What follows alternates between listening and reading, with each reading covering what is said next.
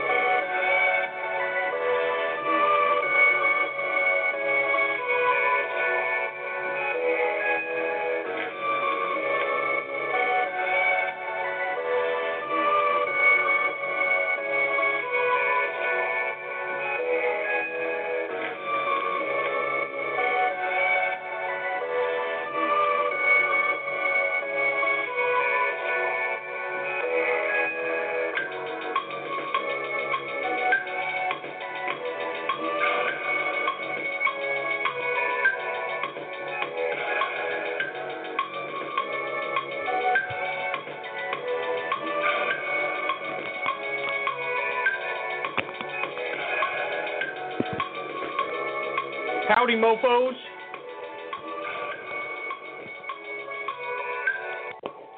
Welcome to the show. All right, so CNN's going to have a lot of town halls this week. I don't know if you heard, but hold on. Let me actually pull up the tweet, and I'll tell you guys which days have which candidates. It's mostly lower tier candidates at the moment. But nonetheless, I feel like I should share this information with you. All right, so here's what CNN has lined up this week.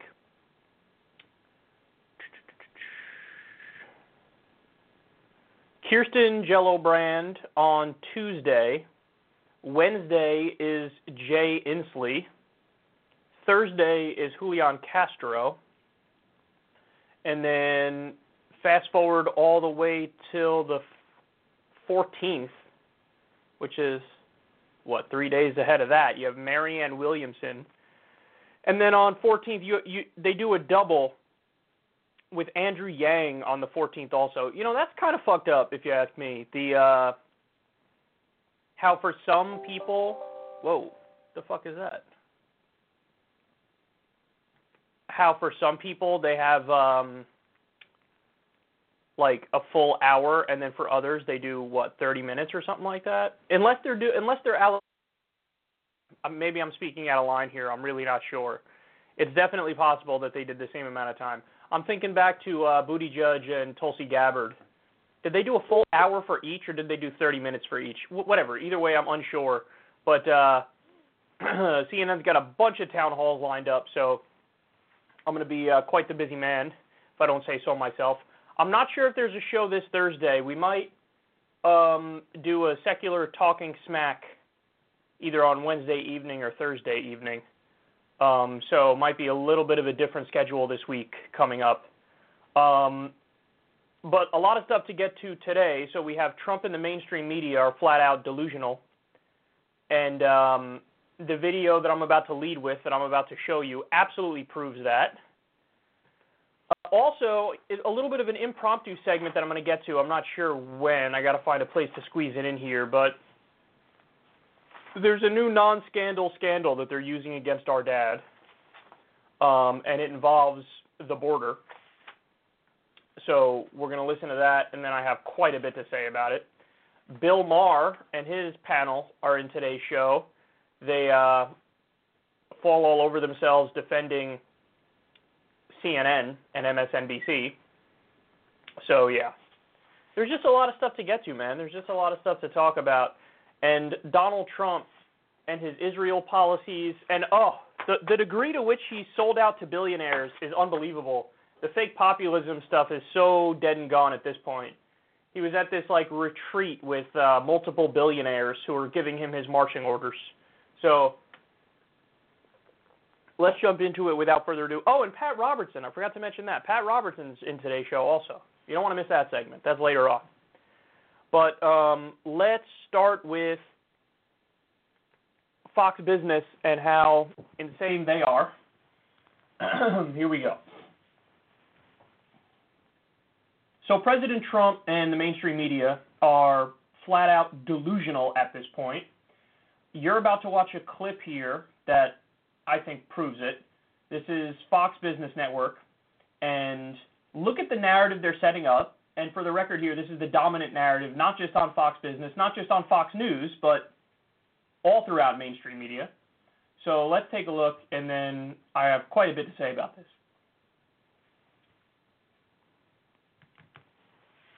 Venezuela's a mess. This is what socialism brings. You elect a socialist here, you'll have the same exact country as you have in Venezuela. President Trump again saying a socialist would ruin the United States, but now talk in D.C. is that Democrats fear that it's looking more and more like Trump versus Bernie Sanders in 2020. Even potential 2020 contender Howard Schultz says that Trump will win if Democrats nominate a socialist like Bernie Sanders. If a Democrat runs who resembles Bernie Sanders, who says he's a democratic socialist, Donald Trump is going to get reelected. Let's get Washington Times editor Charles Hurt in here for his opinion. What's your take, a landslide or a horse race here with Bernie? Oh, I think that would be a landslide, no doubt at all. And I think that the interesting thing about the town hall last night with Schultz just revealed just how far left the Democratic Party has sort of found itself, wandering off into the arms of open borders and of course, socialism. And I think he's exactly right that if Democrats go with somebody like Bernie Sanders, Donald Trump is going to have a field day with him. You remember back in the day when you would write an essay or something or a paper in high school and you would just kind of be trying to fill the space on the page because you have to hit a minimum number of words, and you'd say something that's a statement that's supposed to be a factual claim, and then the teacher would write in her or his red pen, citation needed, and then they put a big old circle around it and put an arrow pointing to the spot. That's what I just watched right there. That's what that is. That's citation needed all day long. How many times have you heard this, have I heard this argument? Well, if it's Donald Trump versus Bernard Sanders, it's going to be a landslide. It's going to be a landslide. Actually, in a weird way, they're correct, but they're correct in the opposite direction. All the polling shows it will be a landslide. It'll be a landslide for Bernie Sanders. Hear me now, quote me later. I'm going to make a prediction. I'm getting on the record here. Assuming Bernie Sanders wins the primary. Now, that's the hard part. That is the hard part. Winning the primary is the hard part. But assuming he wins the primary, if it is the general versus Trump and Bernie Sanders will win in a landslide. Now, I'm the opposite of these idiots. The reason I say that is because of the evidence, is because of the polling. In 2016, and the polls show the same thing today, by the way, Bernie Sanders, in the average of polls in a head-to-head matchup against Donald Trump, was up 12 points. Some polls had him up nearly 20 points. Bernie Sanders does well in the exact places that a Democrat needs to do well in order to win the national election. The reason Hillary lost was the Rust Belt, full stop. That's why she lost. That one spot of the country, it was something like 70,000 votes that swung the election in favor of Trump. And wow, look at that. Lo and behold, Hillary didn't step foot in many of those states. And Donald Trump was there, the end of the election, hammering away on NAFTA, hammering away on the free trade deals and TPP, saying, hey, I'm going to keep your jobs here. So you saw a lot of people who went for Obama twice flip to go for Trump. So they went for the fake populist as opposed to the establishment candidate. Bernie is an anti-establishment candidate and a populist candidate, and he actually means it. And these people know it. So, I mean, honestly, you have to know nothing about politics to look at Trump versus Bernie and be convinced that it's going to be a landslide in the direction of Donald Trump. Bernie Sanders kneecaps all of Trump's appeal to those voters who voted for Obama twice and then went to Donald Trump. He kneecaps all the appeals. He's got all the upsides, the populism, except it's real in the case of Bernie. The anti-establishment, flavor, except it's real in the case of Bernie Sanders. He's got none of the downsides.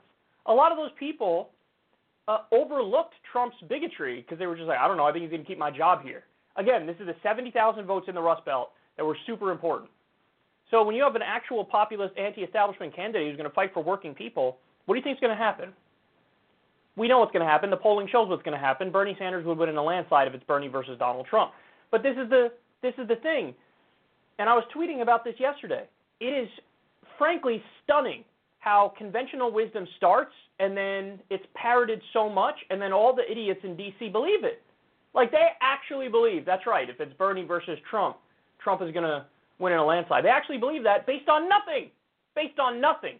And this reminds me of when it became establishment bubble wisdom for the Republican establishment, the elites in the Republican Party, that Mitt Romney is obviously going to beat Barack Obama. And it didn't matter how much polling came in that said, no, actually Obama's leading by a very strong amount here, and he's leading in the places that matter. They were just like, no, I think Mitt Romney's going to win. Some of them even went as far as say like Larry Kudlow, who now is fucking running our economy, is in Trump's administration. That's amazing. He famously said Romney's going to win with over 300 electoral votes. And there's a bunch of George Will, a bunch of these supposed Republican intellectuals were all saying things that were dead wrong. So there was another interesting little tidbit in there. I don't know if you caught it, but the host said, Democrats now fear it's Trump versus Bernie. Now, what do they mean by that? What do they mean Democrats fear that? Well, what they mean is the Democrats in the establishment, that they're worried, oh, my God, it's going to be Trump versus Bernie, and they think, well, obviously Bernie's not going to win. Again, this really reminds me recycle all the way back to 2015, 2016, when the Republican establishment was like, we better get our beloved Jeb Bush to be our nominee, or else we're going to lose with Donald Trump. Like, that's what this reminds me of. Oh, shit, Jeb isn't doing well? Well, I hope the wonderful and ready Marco Rubio wins so that we can win the election. Like, they don't know anything, and they think they know it all. They really don't know dick. They don't know anything. So it's the Democrats in Washington, D.C. It's the Democratic establishment. It's the Chuck Schumers. It's the Nancy Pelosi's. It's the Hillary Clintons. It's even the Barack Obamas who are like, oh, my God, if it's Bernie, we're in trouble. No, bitch! If it's Bernie, the left wins. But maybe that's what you're really afraid of. Maybe that's what you're really afraid of. And then the final thing which I have to address is you actually see a little microcosm of why Bernie would win in a landslide against Trump in this clip here. Because did you catch what Trump said at the beginning there? And I know there was a lot of helicopter noise or airplane noise in the background, so it was hard to hear. But he said, if the U.S., if this country elects a socialist, then we're going to turn into Venezuela. That kind of argument is insulting to anybody. Take politics out of it. The only people that works on is like that tiny sliver, that 25% hardcore far-right base. That's the only people that argument works on. Because people are not as stupid as you think they are, or they're not as stupid as perhaps you actually are. Because how many times has Bernie made clear, said over and over, no, what I'm referring to is Denmark, what I'm referring to is Norway, what I'm referring to is Sweden. Like, that's the kind of economy I want, that's the kind of system I want, and, well, look at that, they're beating us in virtually every single quantitative important category. They're beating us in quality of life. They're beating us in health of their middle class. They have better health care systems than we do. They have more paid vacation time. They're kicking our ass cheeks, bro. They're destroying us. They're destroying us. And when you keep, Venezuela, Venezuela. They do this with Venezuela. They sometimes the older ones do it with the Soviet Union.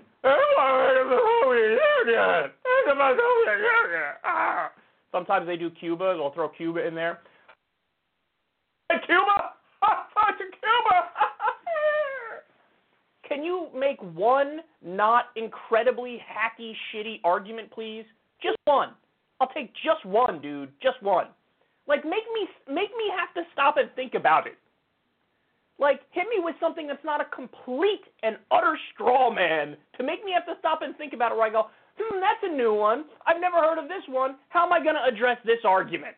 But no, they go like right to the bottom of the barrel to the hackiest shit you've ever heard in your life, and they throw it out there, and they are insulting the intelligence of the American people, because people know that's not what Bernie's talking about. People know he doesn't want a Venezuelan-style system. And then also, by the way, it's kind of amazing how the same people who are fucking working overtime to tank the Venezuelan economy and putting sanctions and doing everything negative under the sun turn around and go, aha! See? That style of government failed. Well, maybe you played a little fucking part in that by trying to routinely overthrow the goddamn government by doing sanctions out the wazoo. I'm not saying the U.S. is totally responsible for the situation over there, but certainly in part we're responsible for it. So it's so stupid, and I mean, what a dumb notion, man. What a stupid notion. And you really think people aren't going to catch on to that? And that's the thing is, bring this up to Bernie in a debate, and are you fucking kidding me? Bitch, get that shit out of here, bro. What are you talking about? Venezuela, like, their talking points only work when nobody's there to respond to it. Like, that's the only time it works, and even then it doesn't really work. But in their mind, they think it works. But when you got somebody there who's able to logically do a rebuttal to what you're saying, you're going to be left fucking speechless. So what are you going to do, Don? What are you going to do? I got news for you. You're not going to be able to pull the same kind of shit you're able to successfully pull on Hillary, where you say, well, your husband did NAFTA. Your husband did NAFTA, and you're bad. You made bad decisions. And it works because Hillary kind of did make a lot of shitty decisions. What are you going to do against Bernie? Crazy Bernie. He's so crazy. He's so incredibly crazy. Many people are saying this. It's unbelievable, I have to tell you. And Bernie's going to go, well, Don, if it's crazy for me to want everybody in this country to have health care, then I guess you could call me crazy. And the audience will, blah, yeah, Bernie Sanders. So you have to stop embarrassing yourself. But that's the thing. I actually don't want them to stop embarrassing themselves because it helps us. It absolutely helps us. And if this is all you have, if all you have is, and I've seen it nonstop, man. I've seen it nonstop. If all you have is Venezuela and the American people don't want this, they do want it. That's what all the polls show. You name the issue, I will show you how Bernie Sanders' position on it is with the overwhelming majority of the American people. Overwhelming majority. So it is what they want, and he's not talking about Venezuela. And do you have any non-shitty arguments? I'm waiting for the most extreme ones. They're coming at some point. You know, Bernie's a socialist. You know, Hitler was a national socialist. I'm just stating facts over here, bro. I'm saying, am I saying Bernie's like a Nazi? I'm not saying Bernie's like a Nazi, but I am saying socialist, national socialist. You put two and two together, you know what I'm saying? Go ahead, man. Keep making these arguments. We'll laugh our way right into the White House. You want to know why? Because as you're saying dumb shit like that, Bernie's out there saying we need to get a living wage. Too many people in this country are struggling. We need to get Medicare for all. We still have 29 million people who are uninsured and millions more who are underinsured. We need to do an infrastructure deal for this country because our infrastructure gets a grade of D+. We need to end our dumb wars because we got 8 of them going on right now, and many of them are offensive in nature and illegal. So go ahead. You keep going down this path. But that's the thing. They try to repeat this argument over and over so that they're trying to steer the ship from the top down as they pretend like they're just reflecting public opinion. That's the trick they do. Bernie, I mean, people are saying he wants to make this country Venezuela, so obviously Trump will win in a landslide. And they want to say that enough to make people go, hey, I guess, Bernie would lose in a landslide, and he wants to make us Venezuela or whatever. But I don't think it's going to work. I don't think it's going to work because the media has lost its power in this country to a large extent. And I told you 1,000 times, these perpetual attacks now on Bernie Sanders are only going to help Bernie Sanders. And when you have Donald Trump showing that he's a one-trick pony, and this is all he has for Bernie. Crazy Bernie, Venezuela. What are you going to do when Bernie's there to smack your bullshit down? What are you going to do? Here's the answer. Nothing. You're going to lose, and you're going to lose in a landslide. And again, unlike these jackasses, I have polling to back up what I'm saying. They have bupkis.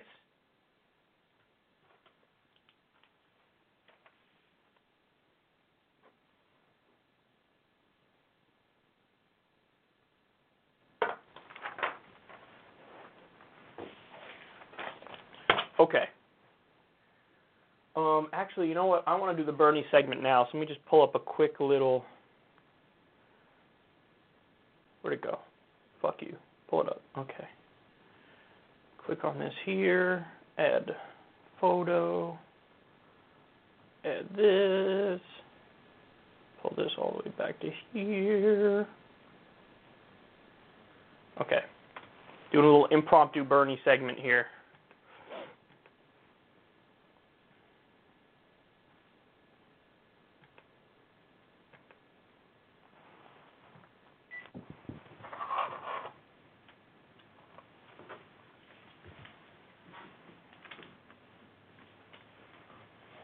All right, so we have another non-scandal scandal involving America's dad, Bernie Sanders. Mainstream media outlets are pumping this out as much as possible to try to be like, gotcha. This is going to make people dislike you, right? Does this make people dislike Bernie more? Let's run it 24/7. So it was a question about the border, and then he responded in a very measured, reasonable way with a straightforward position that I think it's hard to find fault with, but nonetheless, they are trying to make it seem like this is a big deal and there's going to be a backlash to it. Not so sure about that. Take a look. You were to have open borders in our society today. How would you deal with the social services connected with opening the borders, such as healthcare, medical care, and... Who do you think is suggesting opening the borders? Well, that you're an activist for opening for... No, I'm not afraid you may be getting your information wrong. That is not my view. Okay, I apologize. Thank you. Okay. I think what we need is comprehensive immigration reform. That is not simply, you're quite right. If your point is you open the borders, my God, there's a lot of poverty in this world, and you're going to have people from all over the world, and I don't think it's something that we can do at this point. Can't do it. So that is not my position.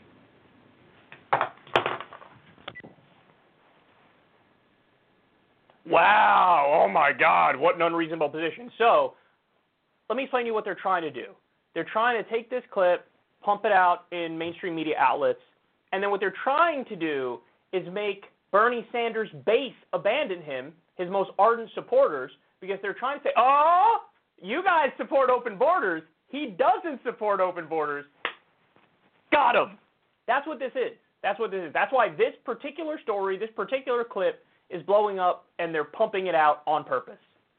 Now, what's the reality of the situation? There isn't not a single politician in this country at the national level who supports open borders. In fact, this is an argument that the far right strawmans the left and says, all these lefties are for open borders. Well, we're not for open borders. And they do that because they know it's an easy argument that they'd win 10 out of 10 times if indeed people on the left were supporting open borders. But they don't, so they argue that the left does so they can turn around and go, see, we're the reasonable ones. We now strawman the opposition to say they support something that they don't support, and now we're going to fucking, high step into the end zone here, acting like we nailed it. But again, the entire conversation is ludicrous because there's not a single national politician in this country, no matter how far left you go, that supports open borders. In my experience, you know who I've come across that supports open borders? More libertarians than anything else. Because libertarians really have like a principled stance against the government. They want to decentralize everything as much as humanly possible. And they think that it's beneficial for the economy if you have totally open borders where you can have goods and services go across borders, and you can have labor go across borders, and it's overall a net positive for the economy if you don't have what they view as an arbitrary restriction of these, arbitrary lines separating one place from another place. There are way more libertarians, traditional libertarians, American-style libertarians, who support that. In my experience, that's what I've seen. Now, are there perhaps some people who are not at all involved in politics officially, who are not politicians on the left, who support no borders or open borders? I'm sure there are, but they're not nearly as many as these guys are pretending that they are. and they have absolutely no power. And I'm sure most of them, even if you drill down, they'll say, well, yeah, but that has to come in tandem with a bunch of like overarching giant economic reforms in this country and domestic reforms in this country, because if you do it now, it's totally nonsensical. Listen, borders, they're not inherently racist or bigoted or bad or wrong, okay? I mean, really, when it comes down to it, in the current state of affairs around the world when it comes to politics, borders are necessary just for organization's sake. Because if you don't have borders, but you believe in democratic representation, as we all do, or we're all supposed to, well, then the only other option is there's no borders, and we believe in democratic representation. So, yeah, we would need like a one-world government type system where we all make these decisions. And we don't have that. And if you ask people, left and right, the overwhelming majority will say, we don't want that. That is far too centralized of a system. It should be more decentralized, which is why having nation states is, honestly, it makes sense from a left-wing perspective. It makes sense simply from a practical perspective and an organizational perspective. How are we going to structure this area that we live in and the decisions that we make and the economy and things of that nature? How are we going to structure it? Well, if we break it up into into separate parts, so you have states and then you also have the country where you have borders at different levels, and you can determine, like, okay, what congressperson do you elect to represent your district, and then what senator do you elect to represent your state, and then who's going to be the president that you elect to represent your country. It's not like the whole idea of having, borders or lines that distinguish certain things. It's not like that whole idea is inherently illegitimate.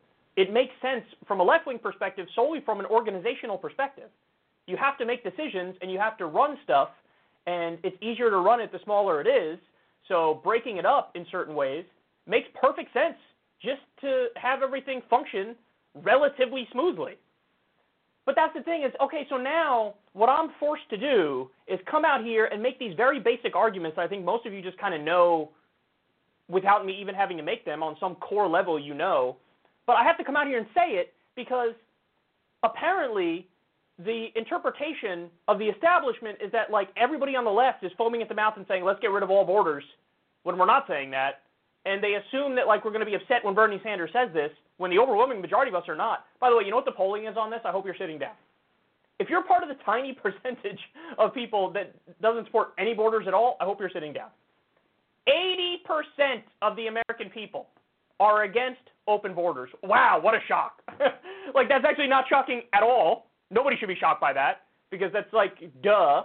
It's one of the things you go, yeah, that makes perfect sense. But 80%, man. So you're going to, this is like they did with the reparations question. They're like, aha, Bernie doesn't support direct reparations. Well, first of all, none of the other candidates do either. None of them support it. And second of all, that's actually the overwhelmingly popular position. So there's no gotcha there. Same thing with borders. Aha, Bernie doesn't support open borders. So congratulations, Bernie. You have 80% of the country on your side. Now, but they're even more with Bernie Sanders. Why? Because 80% of the country is against open borders or no borders, but 75% of the country says immigration is a net positive thing. So some people might say, oh, there's a contradiction there. No, there's not. There's no contradiction at all. There's no contradiction at all. What they're saying is, yeah, I'm not against all borders. What I'm in favor of is having borders, but having an open-minded, tolerant, leftist approach for dealing with people coming in the country. And by the way, I polled this on the Secular Talk Twitter, a couple months ago, and the reaction was exactly the same. The thing that won in an overwhelming fashion was having borders, but having like an open-minded, tolerant approach to dealing with the flow of people. So, in other words, treat immigrants right, have a process to get people in the country, don't have strict, insane, arbitrary rules, and be a tolerant society, an open society, a fair society. But yes, of course you can have borders. Like every other fucking country on the planet has borders. That's not inherently bigoted or racist or wrong or bad. So it's just, I find it kind of incredible that, I'm telling you, man, conventional wisdom is the son of a bitch. Because some idiot strategist somewhere makes up what they think the reality is, and then everybody in Washington, D.C. runs with it and acts like it's true. And they really think this is a gotcha against Bernie. Gotcha! You're not in favor of totally opening the borders. Don't you hate them, progressive base? No. Not at all. Not even in the slightest. I'm not, because what are they going to try to do now? I guarantee you what they're going to try to do is conflate Bernie Sanders and Donald Trump and say, basically the same person, see? This guy is an asshole who wants to separate families, break them up, allow ICE to have literal private prison slavery that they're engaged in right this second.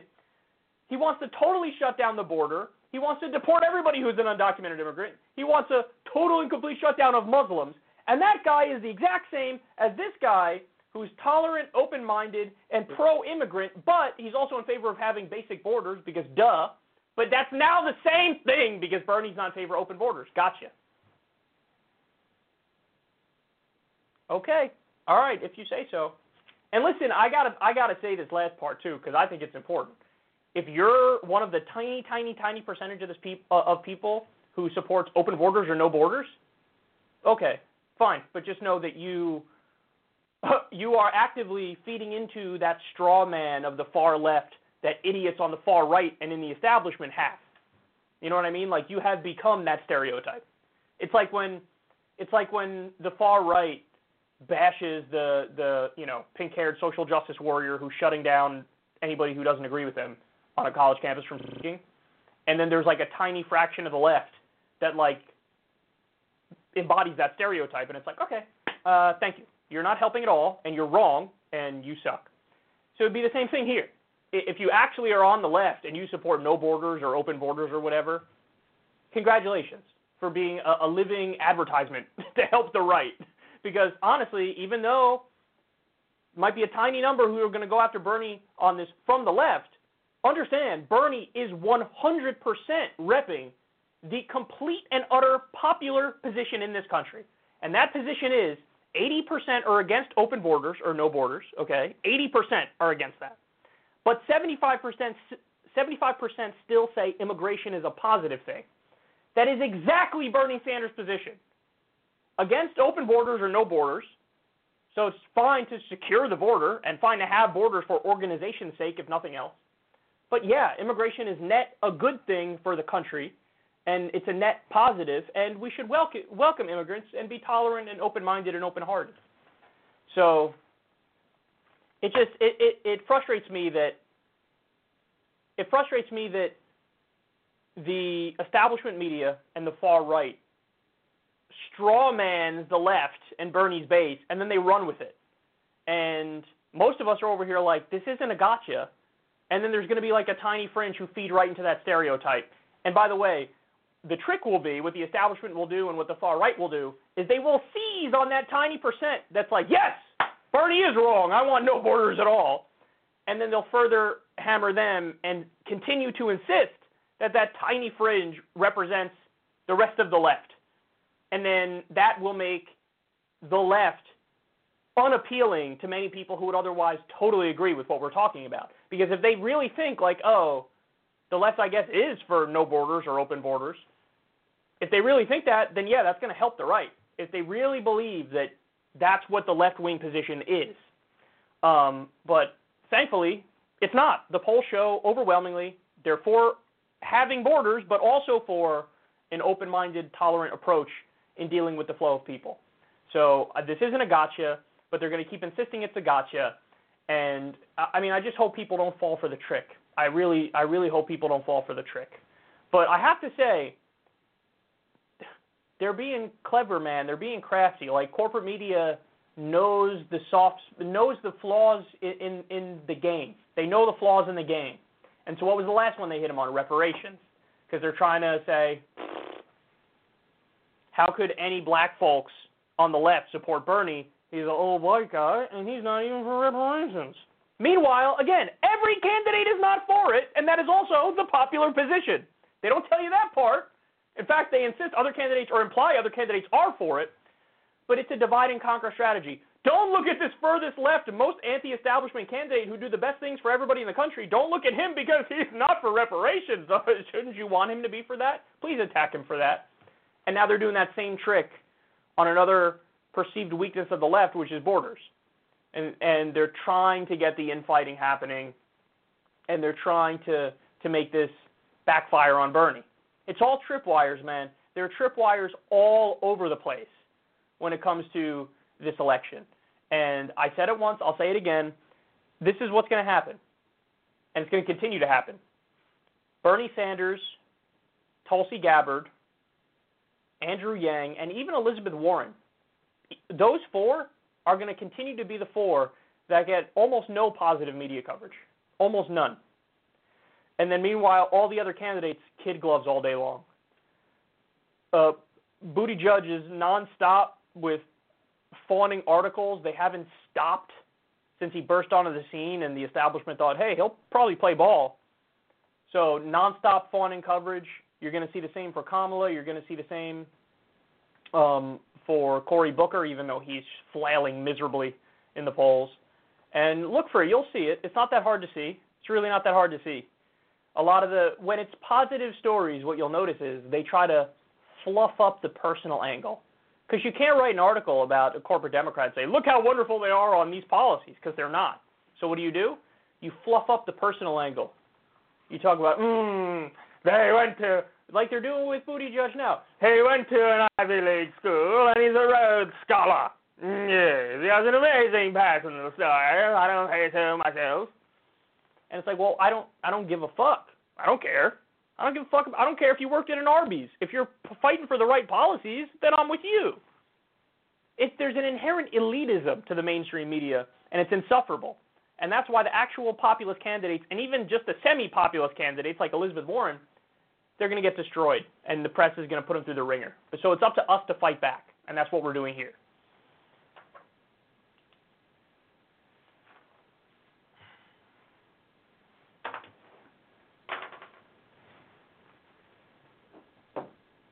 Okay. Now let's go after Donald Trump. So it seems like a long, long time ago that Donald Trump ran for president, and he pretended to be populist, he pretended to be anti-establishment, he pretended to be against money in politics. Well, take a look at what's happening now. President Donald Trump met with two controversial Republican billionaires during a trip to Las Vegas. Wow, secret meetings with billionaires. When Air Force One landed, Trump was greeted by Steve Wynn. Steve Wynn, the former RNC finance chairman who resigned following accusations of sexual misconduct and whose former company was found by Massachusetts regulators last week to have run a long-standing cover-up, greeted Trump on the tarmac in Las Vegas just now. Quote, Wynn has kept a low profile since resigning his post as CEO of Wynn Resorts in February 2018 after multiple accusations alleging sexual misconduct by Wynn. Since the allegations were made public, Wynn's relationship with the Republican Party has been highlighted by Democrats who note that despite his resignation from his fundraising post, the Republican National Committee has steadfastly refused to return any of the millions he's given, he added. Trump then stopped to see another billionaire Republican donor on way to speak to the Jewish Republican Coalition. Quote, President Donald Trump has met privately with a major GOP donor, casino magnate Sheldon Adelson, before speaking at the Republican Jewish Coalition Conference in Las Vegas. The Associated Press reported the Adelsons gave President Donald Trump's campaign $30 million in 2016. During the 2018 midterm elections, Sheldon and his wife, Marianne Adelson, donated at least $112 million in efforts to protect Republican majorities in Congress. The week following the election, Trump announced he would award Miriam Adelson the Presidential Medal of Freedom, America's highest civilian honor. So stop and think about this. Donald Trump, the swashbuckling fake populist, who said, I'm not taking any money, I don't owe these people any favors. He's now meeting secretly with multiple billionaires who are known for financing Republican politics. What are you doing? Why are you doing that, buddy? Why are you doing that? This also happens to coincide with Donald Trump turning over Syrian territory to Israel. Just saying, you know what? You can have it. I have hereby announced that you can take it. The fuck is that? You don't have the authority to do that. Doesn't matter. Might makes right in this world. We have the largest military in the world. So Trump's just saying, okay, what are you going to do to stop it? I'm announcing Israel can take it. What are you going to do to stop it, Syria? You're busy fighting Al-Qaeda over there. What are you going to do? You're going to fight a war against America? Our land, bitch. Our land. And then we just heard the other day, Netanyahu announced, we're also just going to annex the West Bank. In classic far-right Israel fashion, they're just like, we're just going to keep taking shit. And now they have a government that is letting them do that and backing them as they do that. And I wonder why that is. Well, one of the reasons is Sheldon Adelson, his top issue is Israel. And he's giving millions and millions of dollars to Donald Trump and the Republican Party. You think that's not factoring into Donald Trump's decision-making? It absolutely is!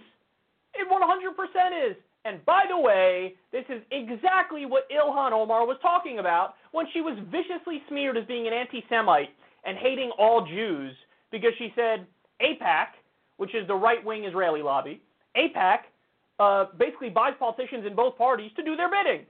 And lo and behold, we have an even clearer example of the president taking money from Sheldon Adelson, whose main issue is Israel, and doing exactly what the Netanyahu government of Israel wants.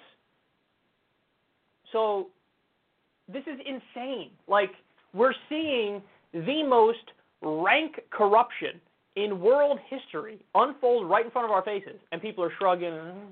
U.S. is an ally of Israel, so yeah, what does that mean? What does that mean?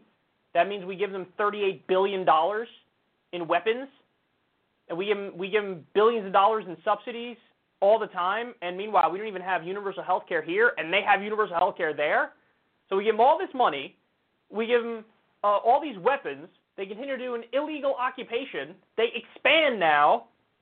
Every couple of years, Netanyahu does a bomb incursion into Gaza and kills 80% civilians, including women and children. And what do we do here? We shrug, and then we lecture everybody else about human rights. The fuck are you talking about? Are you kidding me? And Mr. I'm anti-corruption, I'm a populist, Donald Trump, is raising funds from billionaires and doing their bidding. This story alone blows up the myth of Donald Trump. This story alone blows up the myth. Meeting with multiple billionaires and doing their bidding. This little puppet bitch. You think he's his own man? He's not his own man. And he surrounded himself with the worst characters in the world.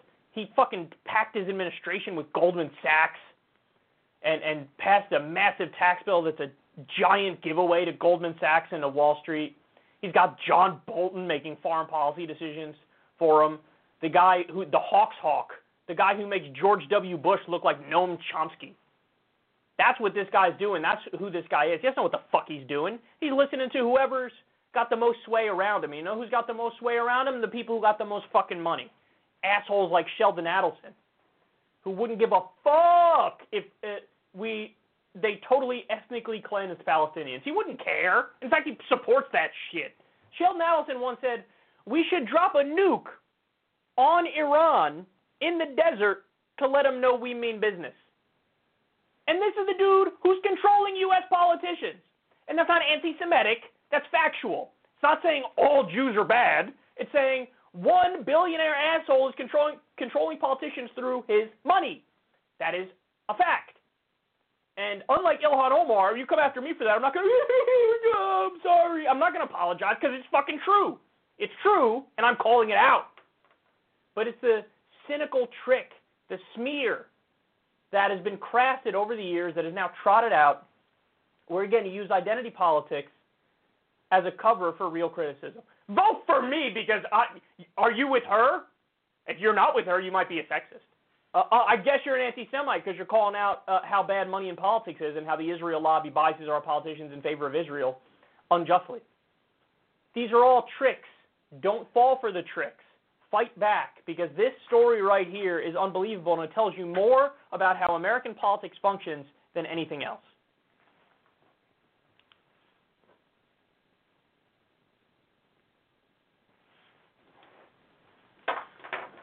Okay.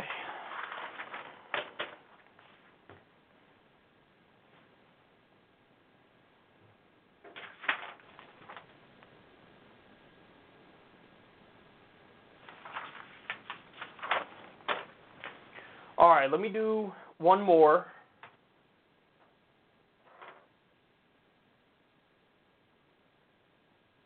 And then we'll take a break. Let's go to Howard Schitz.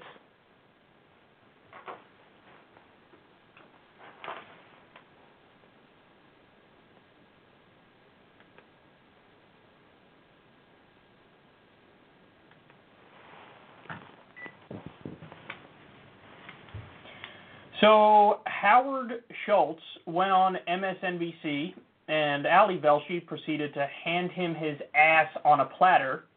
Here they are debating, I think, the national debt and income inequality. The country cannot continue to print money. We are going to run out of money. We're going to run out of resources, and it is a national security issue. It will be an issue. And in terms of the socialism in which the Democrats are now espousing issues that are so foreign from our democratic process and free enterprise system, if Bernie Sanders, who says publicly, I am a socialist, if he gets the nomination for the President of the United States, Donald Trump is going to get reelected. And for some reason, if Bernie Sanders is going to be the next President of the United States, that would be a disaster for our country. And a disaster for the economy. You said that.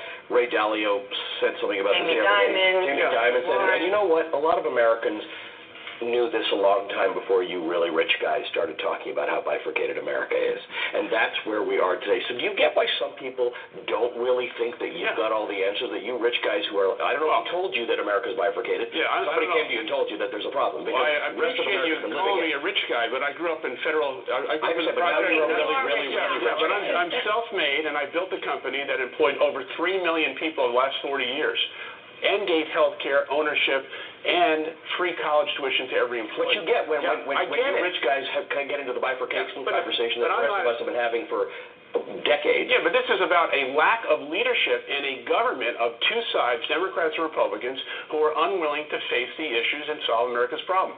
Why do we have a $22 trillion debt? Why do we have a health care crisis? Why do we have K through 12 that's not working? Why is our standing in the world not working? Because of both parties' ideology and unwilling to work together. That's why I'm considering running for president. If that's true, why is Britain bifurcated? Why is France bifurcated? Why is Germany bifurcated? Why were the Arab countries bifurcated? It's not actually about Democrats and Republicans. It's about rich people who don't pay taxes, who don't understand that it's not about charity. It's actually about wealth distribution. Right? That's your explanation. Why is Britain bifurcated? We're now going to talk about what's going on. No, but you're telling me that our bifurcation, economic bifurcation in America is because of Democrats and Republicans not agreeing on policy? Why is Britain bifurcated? I'm talking about the lack of leadership and understanding of the fiscal responsibility of elected officials to do the right thing for the American people. But that's because that's not the answer in all those countries, and yet the world is bifurcated. I'm not here talking about all these countries. But you're saying that the reason we're economically bifurcated is because of Republican and Democrat policies, and I'm telling you it's a global issue of wealth concentration, not actually about political disagreement on policies.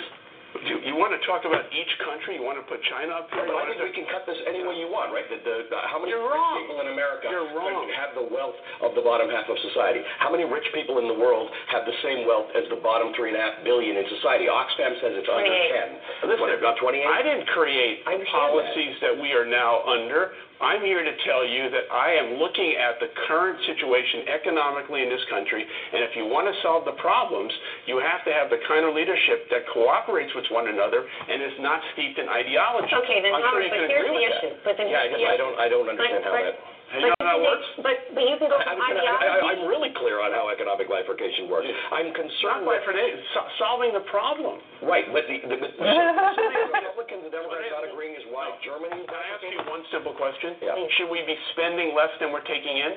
Yes or no?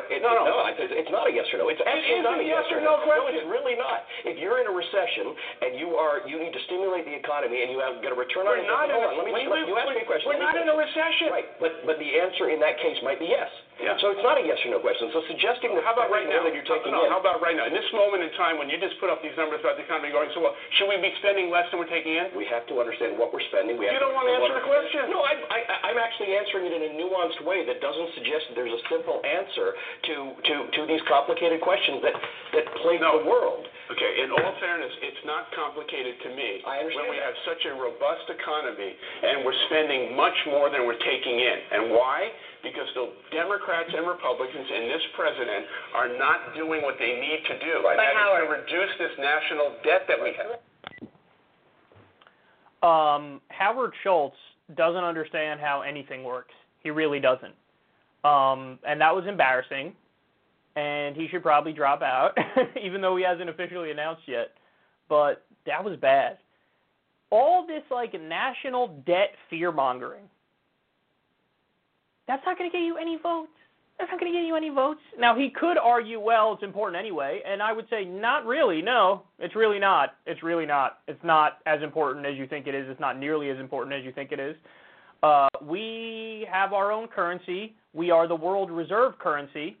And if we run deficits, it's not the end of the world.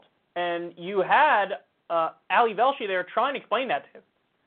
Trying to say, okay, no, hold on now.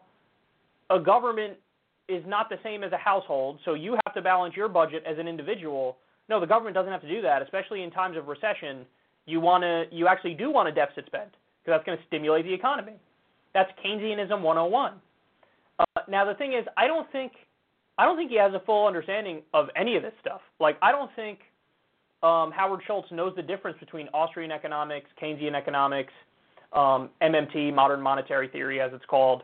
I don't think he's familiar with, one of the points that modern monetary theory economists make, which I think is true because it just reflects itself through the history of economics in the U.S., is that deficits, so running up the annual deficit and running up the national debt, that actually leads to private surpluses. So in other words, the private sector, the economy is going to do well when you're running a public deficit. Why? I don't know. Think about it. Think about it kind of like a credit card in a way where, let's say you buy a used car or something, or you lease a car and you put it on the credit card. Technically, now you're running a deficit because you're putting it on the credit card. So now you owe money and it's on the credit card, but you also have the stimulative effect of now having the car and driving it and using it. But again, the breakdown and the difference is, in Howard Schultz's mind, it's you have to pay for that right away, and if you don't, that's dangerous. When the reality is, again, a government does not function like a household. Since we have our own currency, we control our own currency, we're the world reserve currency, we can run deficits. People have been predicting that Japan is going to go into a massive recession, and they've been saying it since the 1990s. And what are they basing it on? They're basing it on the fact that they run high deficits, they have a lot of debt, but they control their own currency, so the recession hasn't come. So he doesn't I don't think he's familiar. It's one thing if he's familiar with Keynesianism and MMT and he has arguments against it. Hey, here's why I think that's wrong. But I just don't think he knows any of it. He's just one of those guys I don't know, debt's always bad. It's always bad, so we got to fix that. No, Howard, I know your fucking billionaire ass is comfy as fuck, but when you got single mothers in Cleveland who are struggling to pay the bills, they don't wake up every morning we should really address this national debt problem. No, they're saying I got to get fucking health care and I got to, I'm not making enough money. I need to join a union so I can make more money, or I need a living wage, or, the fucking road I take to work is crumbling and my tire blew out the other day because of the giant potholes. Hey, maybe we should do an infrastructure bill. The stuff regular people think about is not what fucking Howard Schultz is talking about, man. He's just so out of touch.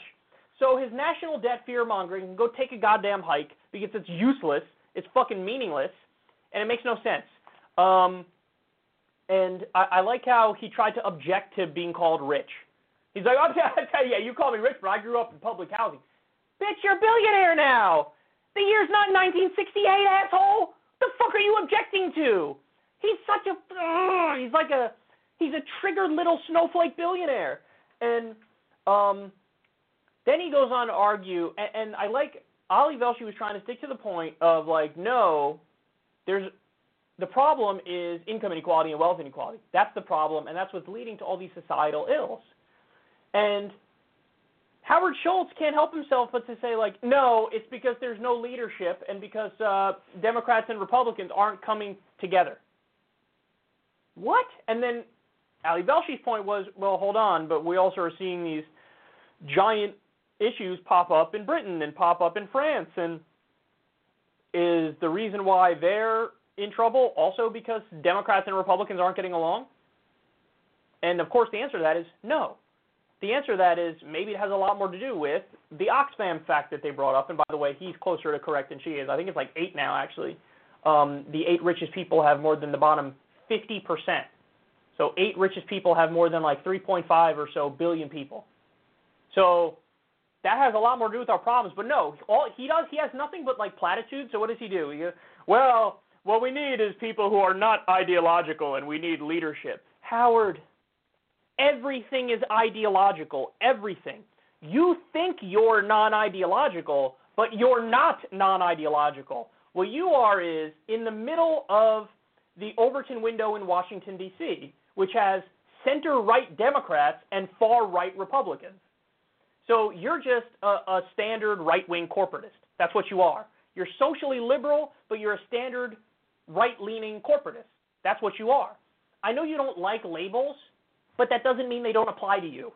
Okay? It's like if Bernie was like, I don't like being called a social democrat. I don't give a fuck if you don't like it. It's what you are. It's a factual description of what is. So we need non-ideological. There's no such thing as non-ideological. There's no such thing as non-ideological. There's no such thing as non-ideological. You get the occasional person who's in a weird place on the political spectrum, fine. But there's no such thing as non-ideological, you fucking doofus. How old are you? You never thought this shit through and you're running for president? And then he always goes back to leadership. We need What does that mean? That doesn't mean anything. Leadership. We need leadership. That doesn't mean anything, Howard. How will one lead? What direction will they go in? And why is that the better direction? You're just fucking copy and pasting flowery words over very difficult and complex conversations. A conversation that Ali Velshi is trying to have with you right now. Hey, maybe it's more about the income inequality and the wealth inequality as to why the fabric of all these countries is being ripped apart as we speak. And the problem, by the way, is not that Democrats and Republicans don't agree. It's that they agree too much. And as a general rule, 90% of the time, when they agree, they're fucking over regular people. Case in point, Democrats and Republicans just came together about a year ago to do more Wall Street deregulation, which is going to speed up our next crash. That seems like a bad problem to me. Another thing they came together for was to increase the executive branch's NSA spying powers. So Donald Trump is a thin-skinned lunatic maniac, but we should let him spy on everybody and collect their metadata and all that stuff. The Democrats agreed with the Republicans on that. And the list goes on and on.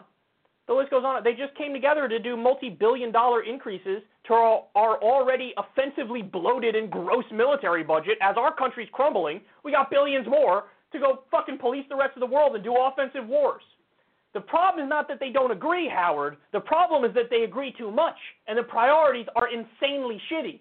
And the thing about Howard Schultz that's so frustrating to me is that he seems to be unaware that he thinks he's like this anti-establishment outsider, but all of his arguments are the wet dream of the establishment.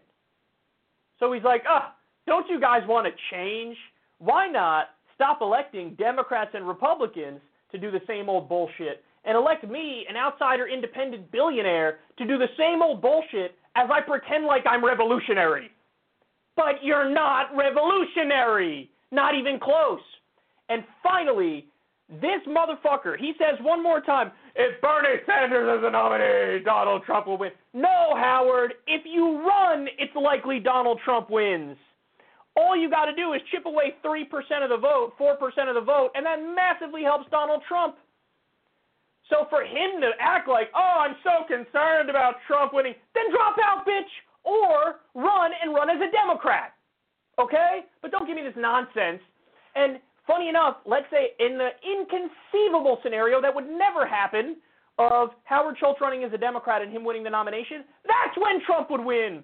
I would put every last dollar I had on Donald Trump winning an election against Howard Schultz. You want to know why? Because nobody likes you. Your base is a couple dozen D.C. insider assholes and a couple New York Wall Street executive goons. That's who your base is. You have no base. You're the establishment's sack coddler, bro. That's what you are. You have no fans. Nobody likes you. Donald Trump would destroy your ass as you fucking gaslight everybody and act like, oh, concern trolling. Oh, if Bernie's nominated, Trump will win. If Bernie's nominated, Bernie wins in a landslide. The hard part for Bernie is the primary. Once he gets to the general, it's game, set, match, son. And again, I bet every dollar I have on that. But Howard Schultz has no clue what he's talking about, and it's beyond embarrassing.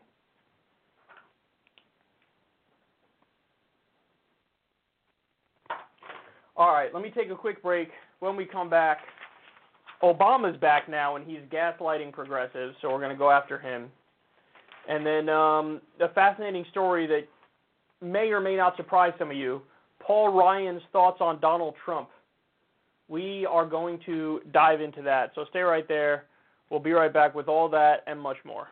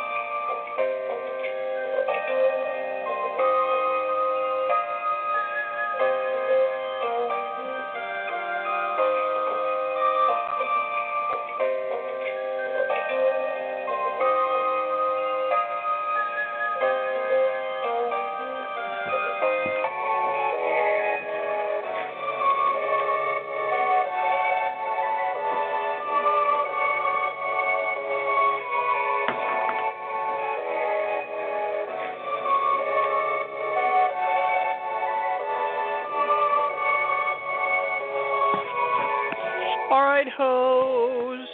I'm back. Ugh. Barack Obama's llama. I tweeted that the other day and it made me laugh. Ugh. There's something about this studio where it doesn't matter how cold it is outside. In fact, hold on, let me tell you how cold it is outside. But this studio always feels like it's 20 degrees warmer, if not more. Let's see. What's the weather? Yeah, it's definitely 20 degrees warmer in here.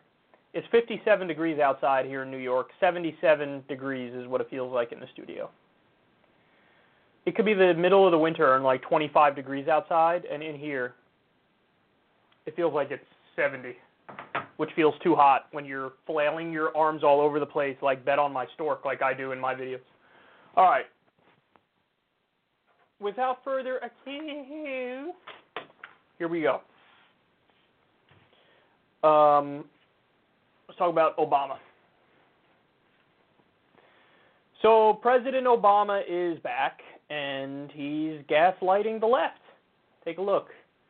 While speaking at a town hall in Berlin, Germany on Saturday, former President Barack Obama addressed divisions within the Democratic Party and outlined his concerns about the fiercely partisan political climate. Quote, "One of the things I do worry about sometimes among progressives in the United States, maybe it's true here as well, is a certain kind of rigidity where we say, oh, I'm sorry, this is how it's going to be," Obama said at the town hall organized by the Obama Foundation. And then we start sometimes creating what's called a circular firing squad when you start shooting at your allies because one of them is straying from purity on the issues, he continued. When that happens, typically the overall effort and movement weakens. So I think you have to recognize that the way we've structured democracy requires you to take into account people who don't agree with you. You know, that is so telling because it was, 2 weeks ago, 3 weeks ago, something like that, when we learned that the DCCC has decided every group which helps primary an established Democrat is excommunicated and cut off. So anybody who's coming up from the left and is saying, hey, I think we should make the party more progressive, they are done for. They have been financially, I was going to say amputated, but that seems like a weird word to use in this context. Financially hobbled? I like that better. They've been financially crippled. And, you know, this is Justice Democrats has been flipping out about this.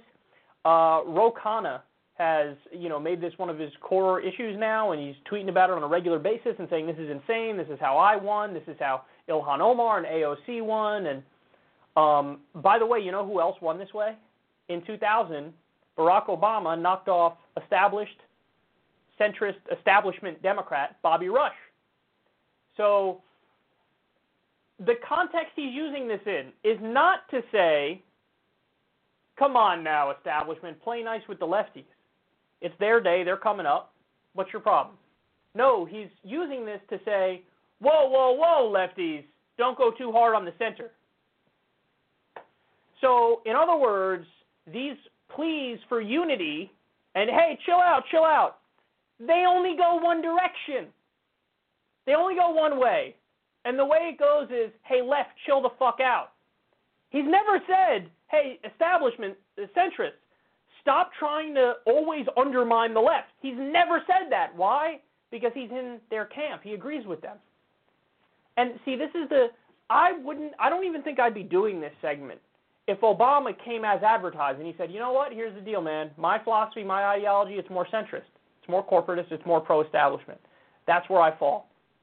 And so I'm going to rep that ideology. And what I'm going to say is, here's why I believe in these things. Here's why this is my flavor of democratic politics. And here's why I'm against the further left camp. But he doesn't say that. He feigns like, me? I'm the most progressive possible option. I was the last Democratic president, and I'm as far left as you can go. I'm the left fringe of that Overton window. So aren't I Mr. Progressive? And then, as he pretends to do that, he undercuts and undermines and hurts the actual left. That's why I'm mad about this, because he's gaslighting. If he just said, no, I'm more moderate, and I'm going to rest that ideology, okay, fair enough. Then let you and I go back and forth on the actual policy substance, and then fine. People can make up their own mind. You're more moderate. I'm going to represent the left. Let's have that discussion. But he doesn't do that. He doesn't come as advertised. He's gaslighting. Oh, I'm Mr. Progressive, and oh, the circular firing squads from the left. You mean the so-called circular firing squads, which just made the left stronger because primaries tend to make the party stronger because you get the better candidates elected who are then more likely to win in the next election? So it's a bad thing that now Alexandria Ocasio-Cortez has the strongest Twitter presence and social media presence of any elected congressperson? That's a bad thing? That made the party weaker, not stronger? No. It made the party stronger. You just don't agree. You just don't agree with our politics, and you can't say it because you have the perception of, oh, I'm Mr. Progressive, except you're not. You're gaslighting the left, and that's what's infuriating about this. He's not being honest. He's not being upfront. And I've never, ever, ever, ever, ever heard these people say, oh, establishment, why are you doing circular firing squads on the left? It was a month ago they said we're going to primary Ilhan Omar. That's what the establishment Democrats said. That's what the corporate Democrats said. Did Barack Obama come out then and say, whoa, with the circular firing squad? She just won. It was a historic candidacy.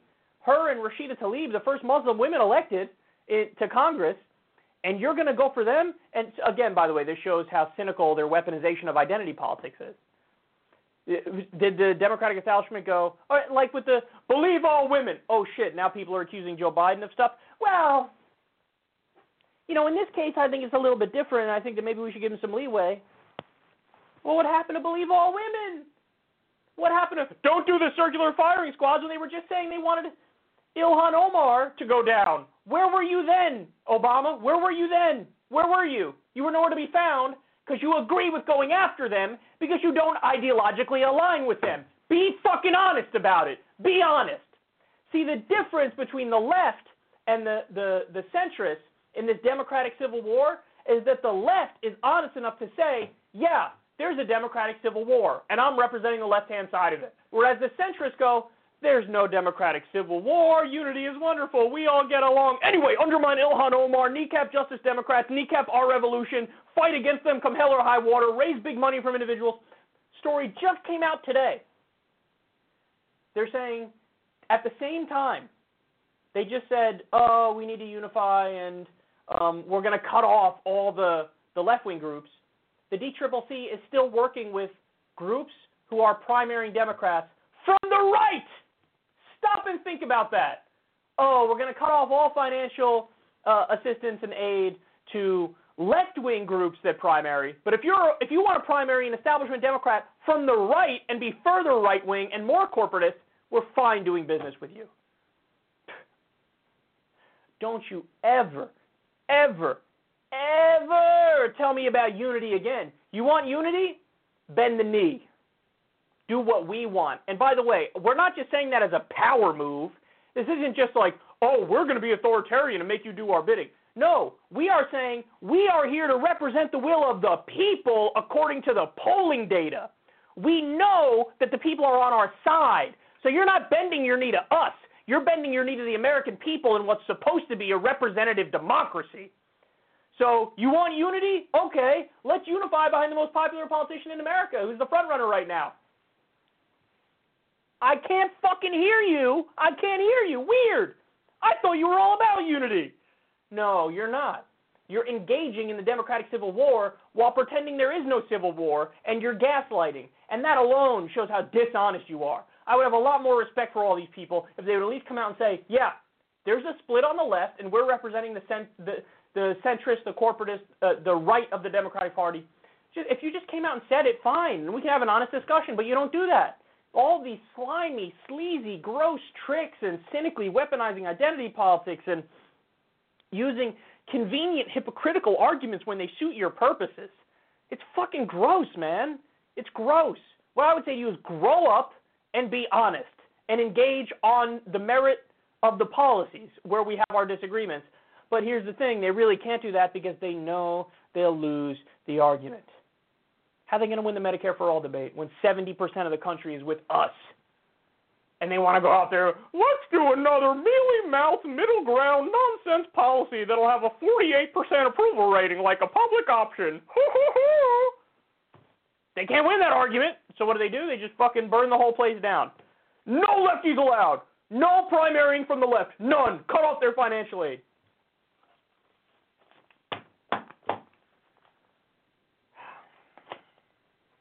I can already sense it happening again. They're going to try to kneecap the left, tank the left, and then if they lose the election again, they'll turn around and blame the left, just like they did last time.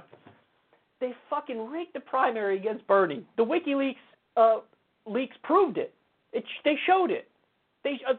Fucking Hillary getting questions in advance? I mean, this is what we're talking about? And then when Hillary loses the election, they have the nerve to turn and go, they're fucking Bernie supporters. We were telling you the solution all along. We were telling you that Bernie's up in the polls against Trump, and he would destroy Trump because he's more anti-establishment and he's more populist, and he kneecaps all the areas where Trump is getting his snake oil message through. We warned you. We're the solution, and now you turn around and blame us like we're the problem, and it's going to happen again. I'm sensing it again. Sensing it again. They do every dirty trick in the book, and then you fight back a smidgen, and they cry out, oh, the leftists come after us, it's so unfair. You were doing every dirty trick in the book possible, every one. And then we fight back, honestly, and they all cry foul. It's like back in the day in wrestling, it was Rowdy Roddy Piper. I think he would hit somebody with a chair, and then they turn around and fight back, and he would drop the chair and be like, oh, like he's the victim. Bitch, you just hit him in the back with a chair when he wasn't even looking. Like, what the fuck? Okay, I can't stand it. There's so much disingenuous bullshit in politics, and this is what makes my blood boil.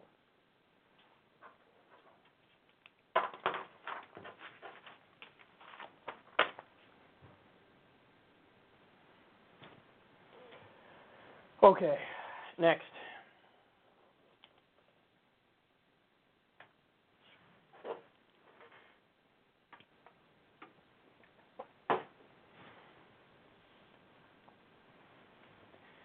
So the Israeli government is now coming out and saying it plain. Haaretz reports here, breaking, Netanyahu says he will begin annexing the West Bank if re-elected prime minister.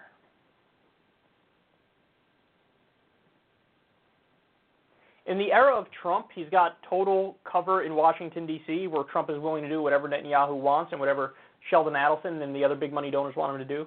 So since he has cover, he's just saying, okay, let's just do everything we wanted to do. So for those of you who don't know, and the details of it obviously are not maybe widely known as they should be, but in 1993 they had the Oslo Accords, you know, the attempt at a peace agreement between the Israelis and the Palestinians. And the Palestinian Authority controls 11% of the West Bank, and that's what's called Area A.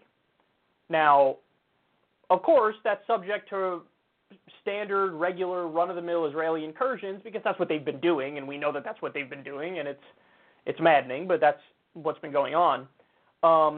Then there's also Area B, which makes up approximately 28% of the West Bank, and that is basically run by both Israel and Palestine. So it's under Palestinian civil control and also Israeli military control, so semi-occupation going on there as well. And then Area C is approximately 61% of the West Bank, and that's under full Israeli control. 61% under full Israeli control, even though, according to 164 nations, they say this is illegally occupied territory. So it's Palestinian land illegally occupied by Israel.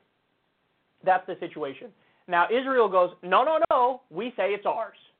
But again, 164 nations go, no, it's not. Now, beyond that, the International Court of Justice has also ruled it's an illegal occupation. And now, Netanyahu is saying, I'm just going to annex it. I'm going to annex the West Bank if re-elected prime minister. I'm just going to take it. This is like what Trump did with the Golan Heights not too long ago. He said, oh, yeah, I'm now declaring it is Israel's. Nobody asked you. Nobody asked you. What are you talking about?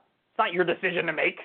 What, are you fucking emperor? You go, I henceforth declare that the Golan Heights is now Israel's. Doesn't matter.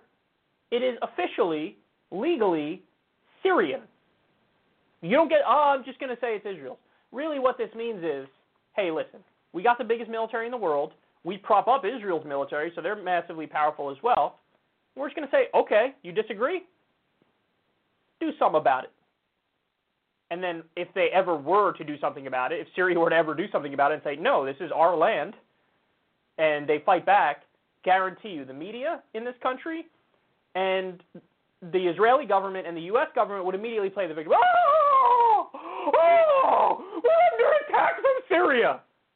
You just said you're going to fucking take the Golan Heights, which is their territory. You just said it, and they're fighting back. That's defensive. Oh, no, it's not. Whenever we declare we get something, that's the end of the conversation. It's so, again, it's so disingenuous. All these arguments are so disingenuous. And then they have the nerve to turn around. Some people will literally argue there's no occupation. What? What are you talking about? Some people will argue it's not an apartheid-like state when the whole idea would be, hey, certain people can vote here, other people can't vote, but we're under control. What the fuck would you call that then? You have no political power, no rights, and there's a foreign military that's ruling over you. What do you want to call that? What term would you give that? But so many disingenuous arguments and bullshit arguments, and make no mistake about it. You want to know how we got to this position? I hope you're sitting down, because Ilhan Omar was right. Now, what does that mean? No, it doesn't mean that anti-Semitism is correct. She was smeared as an anti-Semite when she indeed is not an anti-Semite. What she was saying is the Israel lobby has a tremendous amount of power, and they get to control politicians because they give them a lot of money, and that is exactly what happens. And in the case of Trump, we just covered the story earlier in the show. You want to go back to it? Fine, we'll go back to it. I don't give a fuck. He went to Las Vegas, met with multiple billionaire donors behind the scenes, including Sheldon Adelson, who one of his top issues is, if not his top issue, is Israel. So he meets with these billionaires. They promise to fund his campaign and the campaigns of other Republicans, and it's a quid pro quo. And the reaction is, so what do you want for this? What do you want for the millions of dollars that you're going to give us to run our campaign so that we win and we get to run the country? What do you want for it?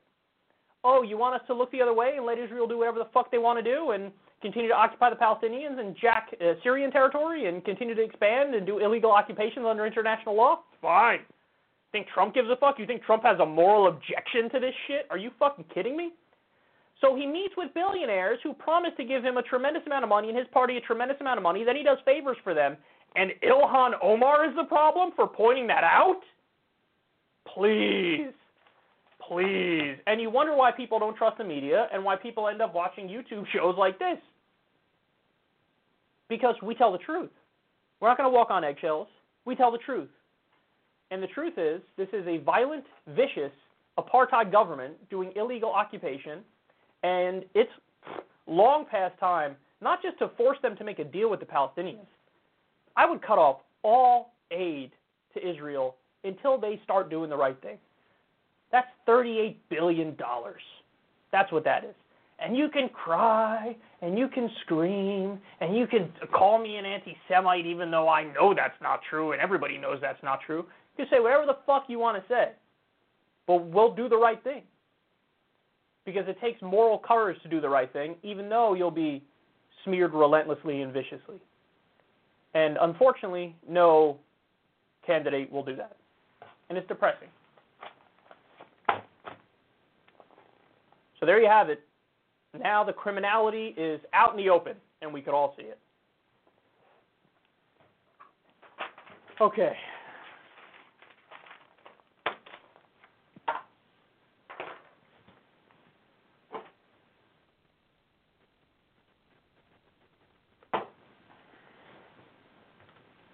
All right, let's talk about how Paul Ryan feels about Donald Trump.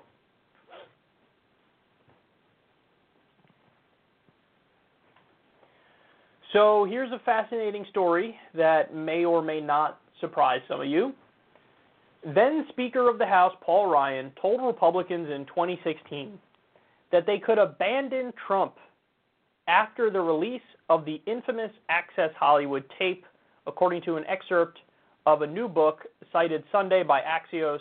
On October 10, 2016, 3 days after the tape was released, Ryan told all House Republicans on a rare conference call that they no longer needed to remain loyal to the party's candidate. Politico's Jake Sherman and Anna Palmer claim in A Hill to Die On. Ryan's message on the call was blunt. The pair reportedly write, Republicans should feel free to abandon Trump. I am not going to defend Donald Trump, the GOP leader reportedly added. Not now, not in the future. On election night, as it became clear Trump could win, Ryan told the president, this is unbelievable. It looks like you're going to win. I love this story. And I love this story because, these guys have made a habit of proving everything I've ever said about the Republican Party correct. Okay? Now, listen, your average Joe Republican, separate conversation, and we could have a very long and detailed conversation about that. But I think many of them have been misled, and I think that there's hope for at least 50% of the people who vote Republican. That's a bold statement, and no doubt many of my allies on the left would disagree with me. But I'm optimistic that many people can be switched to the right positions because they're already there and they're just being duped by a shitty party that's basically, in many ways, running on white identity politics. But again, put aside the conversation about the average Joe Republican. The claims that I've made against the elites in the Republican Party and the establishment of the Republican Party, nobody's been more correct. I know I sound like Trump now. Nobody's been more right. It's unbelievable. I have the best words. I say the best words. But no, what have I told you from the beginning? Donald Trump is the quintessential, ideal, perfect Republican politician for the establishment, but they don't like his mean tweets. They don't like his mean tweets. They don't like his rugged fighter aura about him. They don't like how impolite he is. That's what they don't like. They hate that stuff. They hate it with a burning passion. Hate it. Hate it. Hate it so much. So what was the thing that finally made a lot of Republicans go, okay, can't do it. I'm not going to vocally support this guy. And again, when I say Republicans, I mean in the establishment. It was when the Access Hollywood tape was released. That was an old school style political scandal where it's salacious, it has to do with sex, it has to do with personal lives, and it was Donald Trump on a bus saying, I grab him by the pussy, I don't even wait. Now, as I've said from the beginning, the scandal there was not the I grabbed them by the pussy part. It's the I don't even wait part, which implies there's no consent, I just do it, and then after the fact they're like, whoa, like what happened here? So that was my thing where I was like, that's why that was concerning to me, is that he said I don't even wait, which implies like, yeah, I just do it. And that's super questionable in terms of whether or not there's consent there. But the part that the media focused on relentlessly was the grab him by the pussy part, and they didn't really talk about the I don't even wait part, which kind of gave, I feel like, a misimpression of where the real scandal was. Because if there's consensual stuff going on, that's fine. Now, he's still a scumbag because he's cheating on his wife, and that's another thing that, those guys say they hate. I don't know if they really hate it, but they say they hate that. But the reason why this was them saying, oh, my God, we're done with him, is because that was one of those things where in puritanical, polite society, that's you've crossed the line, good sir, and you've besmirched our great name as a party. And so that was the thing that made him go, okay, no more. Notice what wasn't a thing that made him go, enough. Trump said in one of the debates that wages are, quote, too high. And Bernie Sanders later on would use that to clobber him over the head repeatedly. Trump also said, we need a total and complete shutdown of Muslims. Is that what made Paul Ryan say, okay, you guys don't have to support him? Nope. Shutting out over 1 billion people from coming into the country. And again, literally, he said, I'm for a total and complete shutdown of Muslims coming into the country. That didn't stop Paul Ryan. So none of that stuff bothered him at all. In fact, he supports that stuff. Totally fine with that stuff.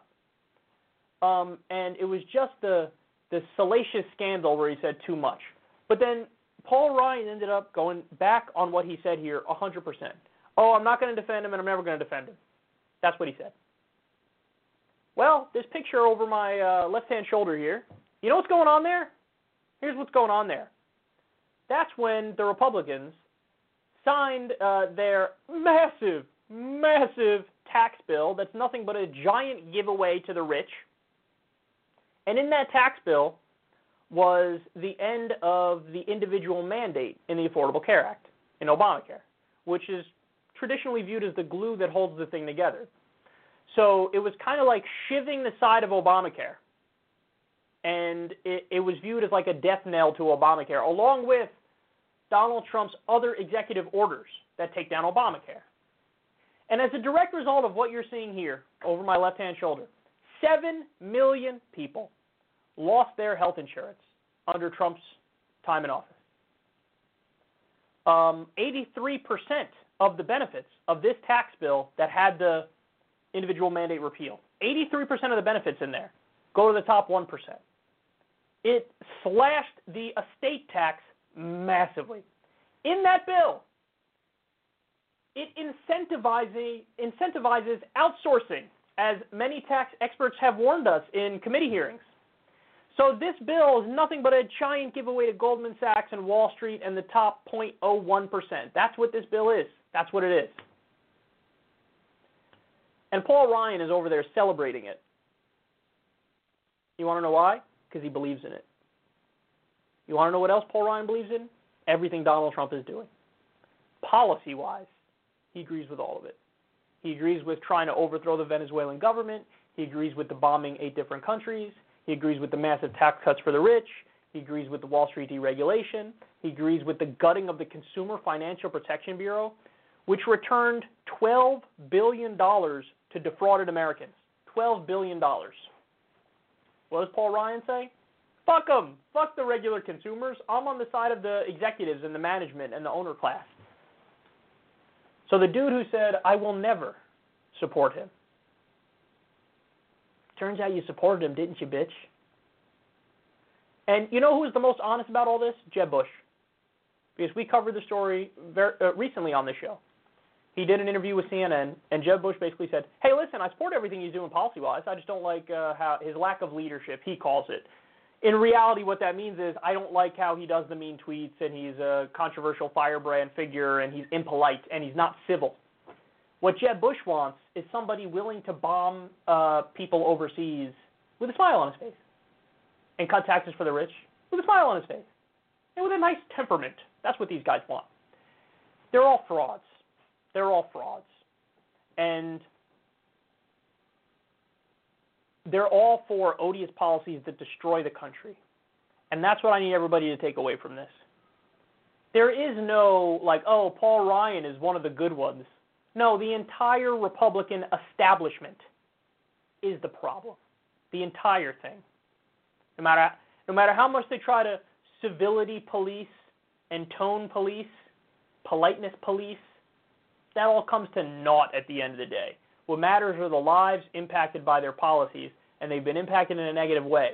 And they don't give a fuck. In fact, they support that stuff. So Paul Ryan is a charlatan of the highest order, and I hope nobody gives him credit simply for saying, oh, this is the straw that broke the camel's back. Oh, really? That is? That he got caught saying stuff on tape? Some salacious bullshit? That's the thing? So all the policies, totally fine, but oh my God, this tape. Really is incredible.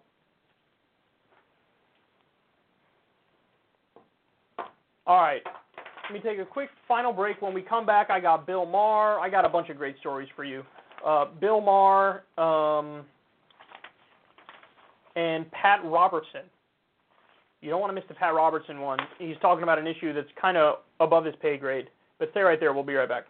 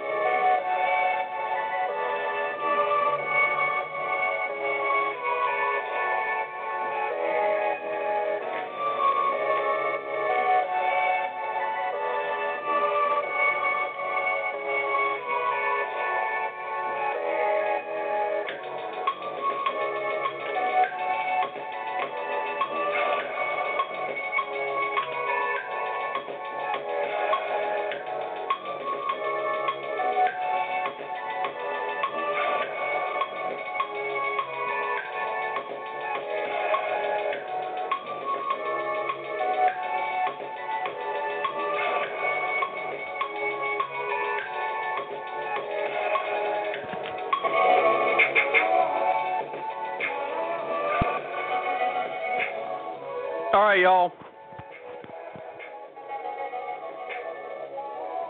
All right, y'all. Let's make fun of Bill Maher. Oh, poor Bill. Used to like him a lot, man. I did. I used to like him a lot.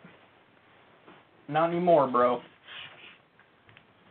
So Bill Maher went to the mat to defend CNN and MSNBC when they were compared to Fox News.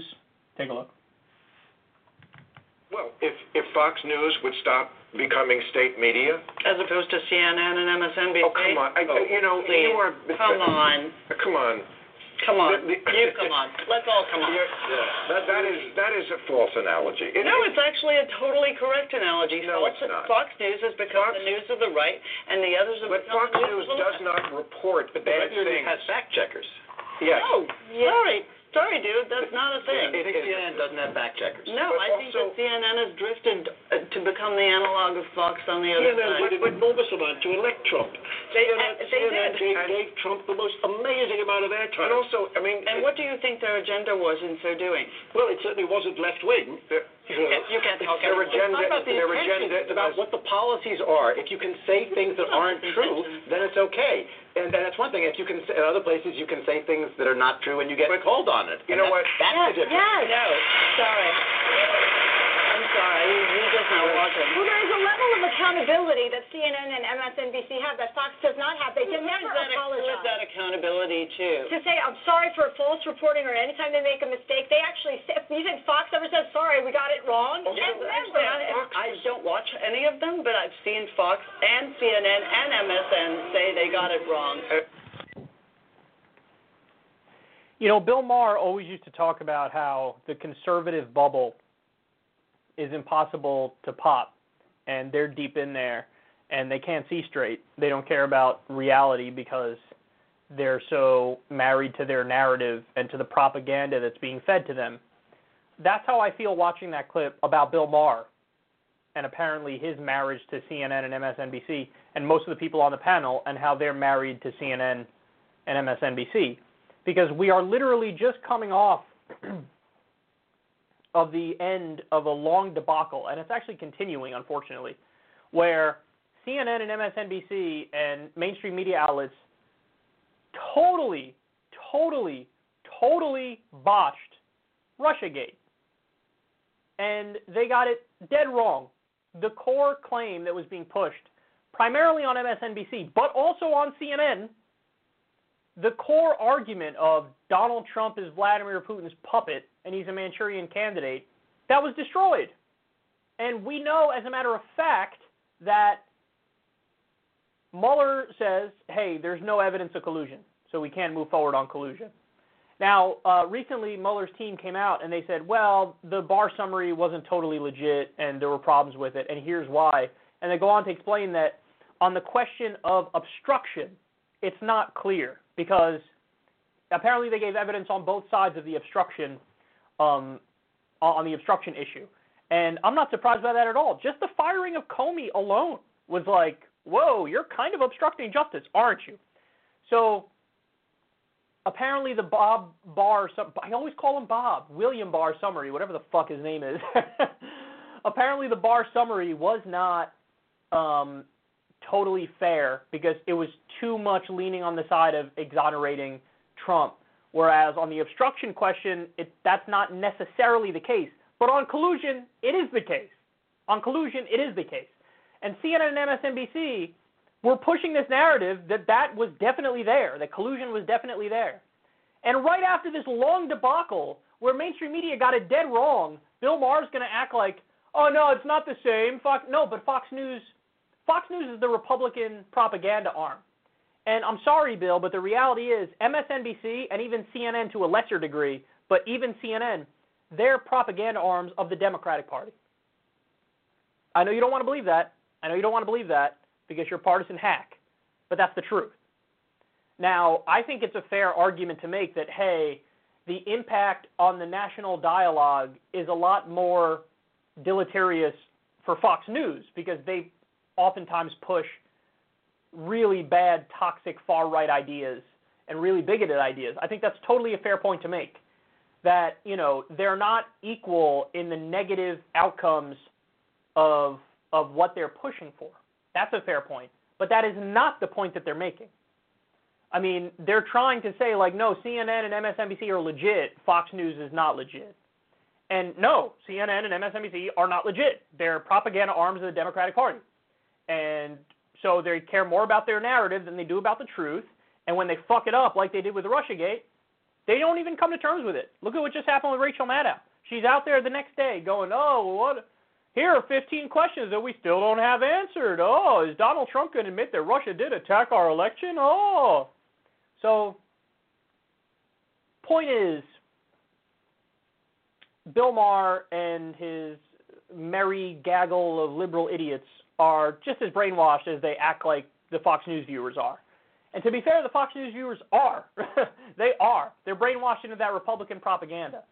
Maher and his buddies are brainwashed into the Democratic propaganda, which is why Maher fell hook, line, and sinker for the Russiagate nonsense.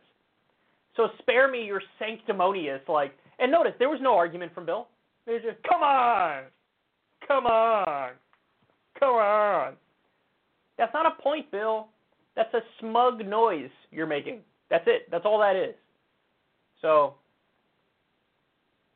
I just hope that people are willing to be objective about this stuff and put all the partisan politics aside. Just look at what's true and what's not. And that's certainly not what Bill Maher does, even though he pretends that's what he's doing.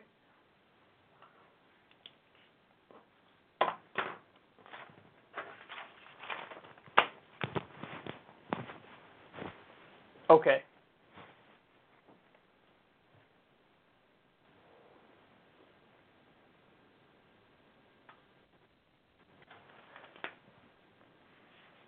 All right, I think I have one more on President Trump for the rest of the show. Yeah, one more on Trump, and then I got a bunch of great stuff that you're going to like, including Ben Shapiro. So President Trump spoke openly about an insane decision that he made recently. The Daily Beast reports the following. President Trump appeared to admit on Saturday that his controversial decision to recognize Israel's annexation of the Golan Heights was a spur-of-the-moment move. Trump told the audience at the Republican Jewish Coalition gathering in Las Vegas that he made the decision during a discussion with his son-in-law, Jared Kushner, and the U.S. ambassador to Israel, David Friedman. Quote, I said, fellows, do me a favor. Give me a little history quick. I want to go fast. I got a lot of things. I'm working on China, North Korea. Give me a quickie, Trump said. How do you like the idea of me recognizing exactly what we're discussing, he said. Recounting their conversation, he went on to say Friedman expressed shock at the move, saying the ambassador looked like, quote, like a wonderful, beautiful baby. What? Trump granted U.S. recognition of the Golan Heights as Israeli territory when Israeli Prime Minister Benjamin Netanyahu visited last month. The proclamation is a dramatic departure from decades of U.S. policy.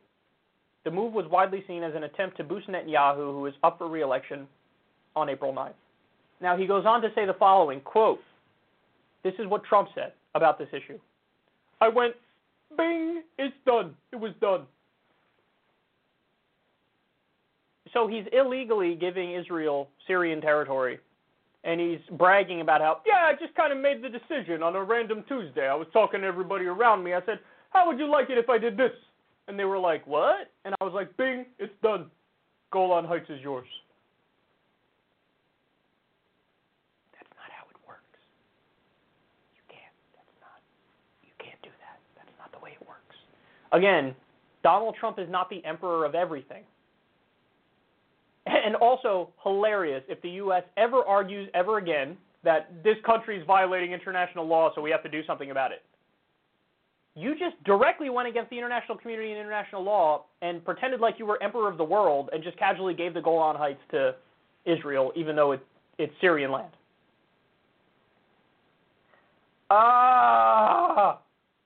But see, he's such an unreflective doofus. I don't think he cares. He's almost admitting I didn't really think about it, but for a couple seconds, and I said, sure, give Israel whatever they want. And yet again, I'm going to come back to my core thesis here. It's all because Ilhan Omar was right. We just did the story earlier. Donald Trump met with multiple billionaires in Las Vegas, including Sheldon Adelson, and Israel is his top issue. And So Donald Trump raises a tremendous amount of money for the Republican Party and for himself from Sheldon Adelson, and then he does exactly what Sheldon Adelson wants, which is give Israel, roll out the red carpet for Israel and give them everything, even things you're not allowed to give them, give it to them. And that's where we are. So Donald Trump is a cuck to Netanyahu, the Israeli government, and billionaire donors. That's what he is, and that's what it shows.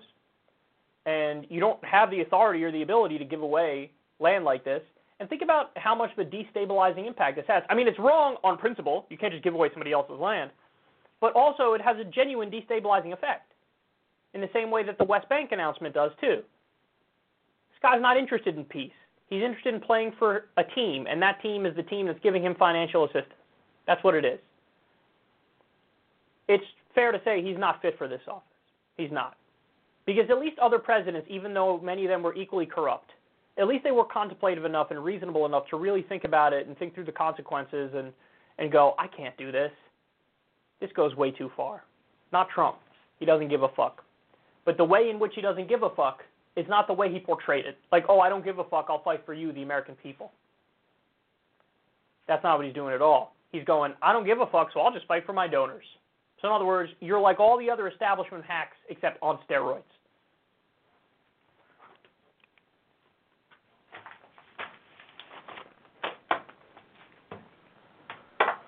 All right, Pat Robertson time. Will I bust out my Pat Robertson impression? So Pat Robertson has some surprising thoughts on U.S. foreign policy. Actually, you know what? Scratch that. This isn't surprising at all. It should be, but it's not. Here he is talking about Venezuela, a topic that I'm sure he knows a lot about. It's time for action, and the OAS, the Organization of American States, needs to come together, and it may be it's got to have the Americans to lead it, but I could see, we have very effective drones. We have what are called Hellfire missiles that can be fired from drones, and I believe it's time to give Mr. Maduro a little taste of what he's been doing to the opposition.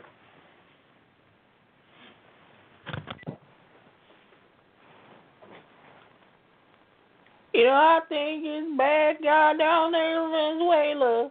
I think we gotta go after him. He making the U.S. less safe. Who will protect Toledo, Ohio from Maduro? Say it with me, folks. Radical Venezuelan terrorism. Radical Venezuelan terrorists gonna come after us. I think we ought to drone them. That seems like a good idea. Have I mentioned that Jesus is the person whose philosophy I base mine off of? I love Jesus so much. I love how he's totally pro-peace. Anyway, back to droning. Come on, man. What the fuck is wrong with you, Pat?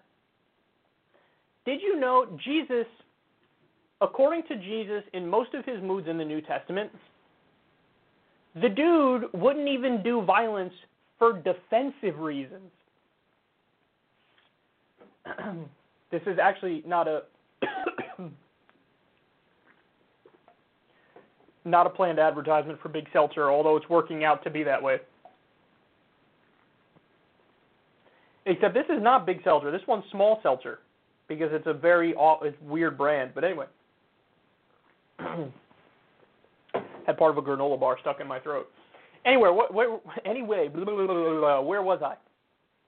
Jesus isn't even for violence for defensive purposes. He said, turn the other cheek. And what that means is, if somebody hits you on one cheek, you turn the other cheek and you say, okay, hit this one too. So that is true pacifism. So not even for defensive reasons do you do violence, because violence is inherently evil. You believe, as a matter of principle, any kind of violence, even defensive violence, is wrong. That's Jesus in most of his moods in the New Testament. So, for Pat Robertson to not even argue just, hey, self-defense, which is my standard for violence, I think it's totally rational and moral to do violence for self-defense. But he's saying, no, let's do offensive violence against them because he's an evil, bad dictator. I don't even like him. He's so bad. Any thoughts on the fact that the U.S. supports 73% of the world's dictatorships, Pat? Any thoughts on the current Rohingya genocide going on in Myanmar, a country which, by the way, is an ally of ours? Any thoughts on the current bombing and starvation of Yemen, which the U.S. is helping? Saudi Arabia is committing a genocide in Yemen. Do you have any thoughts on perhaps overthrowing Mohammed bin Salman in Saudi Arabia? Anything at all? It's almost like you use your platform to be a mouthpiece for U.S. foreign policy and the military-industrial complex. I guess it's a good thing that nobody's listening to you anymore. But Jesus Christ, it really is stunning, no pun intended by saying Jesus Christ, that a dude who pretends to be all about religion and Christianity and Jesus, it just so happens that for all these characters, adherence to Republican ideology and dogma overrides adherence to Christian dogma. Think about that. For them, politics comes first. That's why they said, I love Trump. Trump, the guy who got caught on tape saying, I grab him by the pussy, I don't even wait. Trump, who's hardline anti-immigration, even though the Bible's massively pro-immigration. Trump, who's bombing 8 different countries. Trump, who cheated on multiple of his wives. That dude, the serial philandering fucking debauchery king, that guy. The money lover, who the Bible says he's, said the money changers are evil. That guy. That's the guy who you're going to back? Because they care more about, Pat Robertson is more about anti-abortion stuff. He's more about tax cuts for the rich. Again, totally flies in the face. Even the abortion stuff is not consistent with the Bible. The Bible says that if your wife cheats on you, she should drink bitter water, and that'll make her miscarry. That'll give her an abortion, and that's what should happen. So if your wife cheats on you, the Bible prescribes get an abortion. Can't make this stuff up, man. But they will only focus on the stuff that bolsters their argument in the Bible and ignore everything else that says the opposite. So they just, again, their real marriage is to Republican politics over a marriage to the philosophy of Jesus or the New Testament or whatever the case is. And it's just such a clear example of it. One of the leading Christian televangelists in the country is like, wouldn't it be great if we did a drone strike on a guy who I don't like, who's running a foreign country that's not threatening us? I think it's wonderful.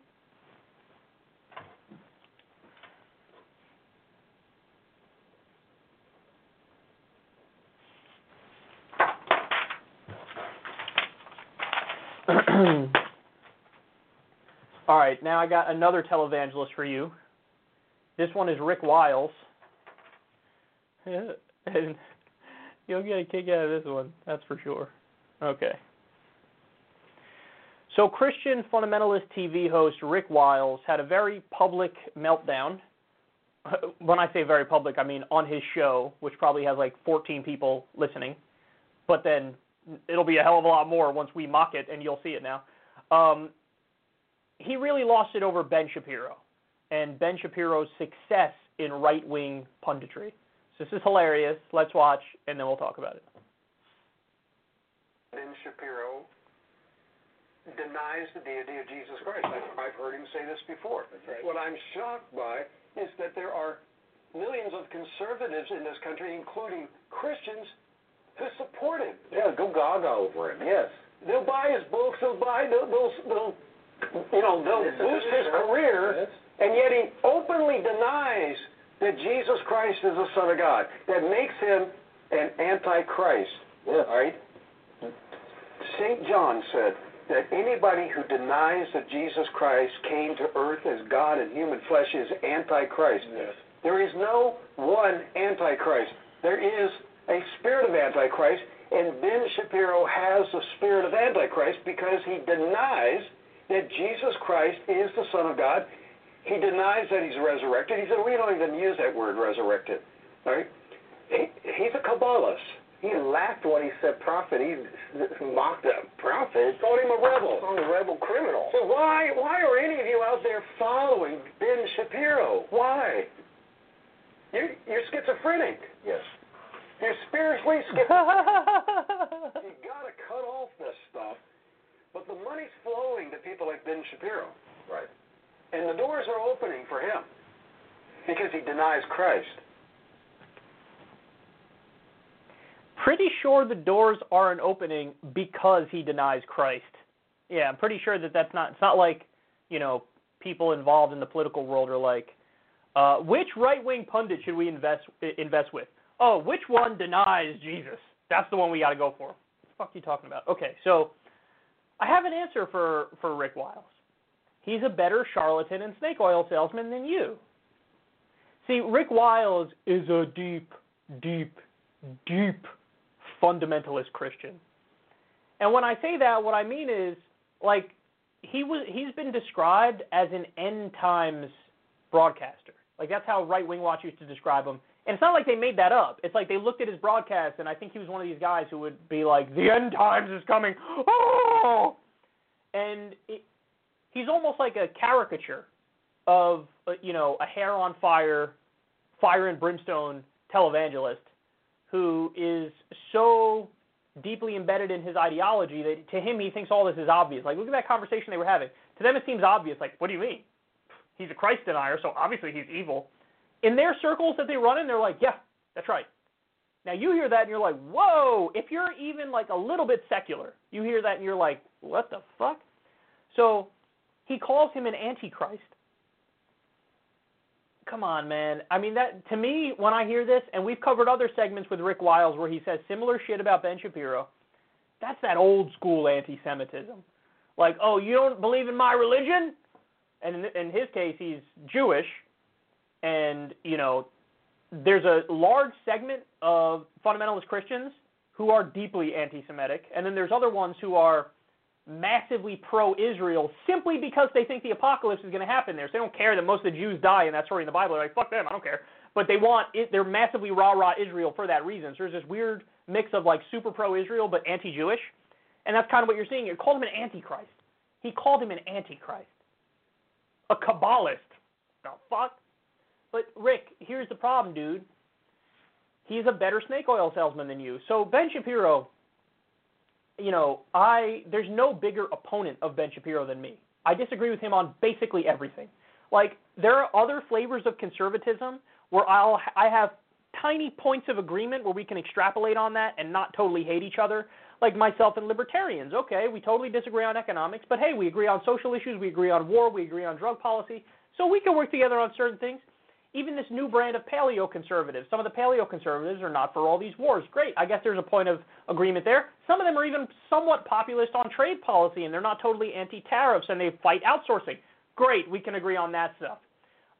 But movement conservatism, which is what Ben Shapiro represents, in my opinion, is basically wrong about everything.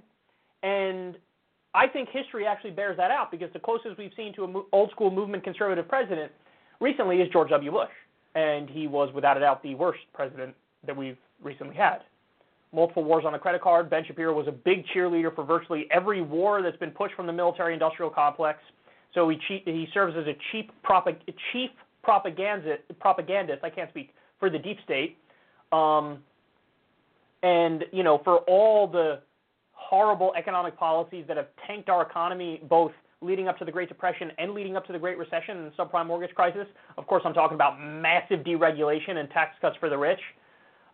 He's a ardent, hardcore capitalist, and, he totally strawmans anybody who's even slightly to the left of him, and social democrats and democratic socialists, and, he uses really disingenuous arguments oftentimes. But the thing is, he's good at making people who don't know this stuff think that he knows what he's talking about.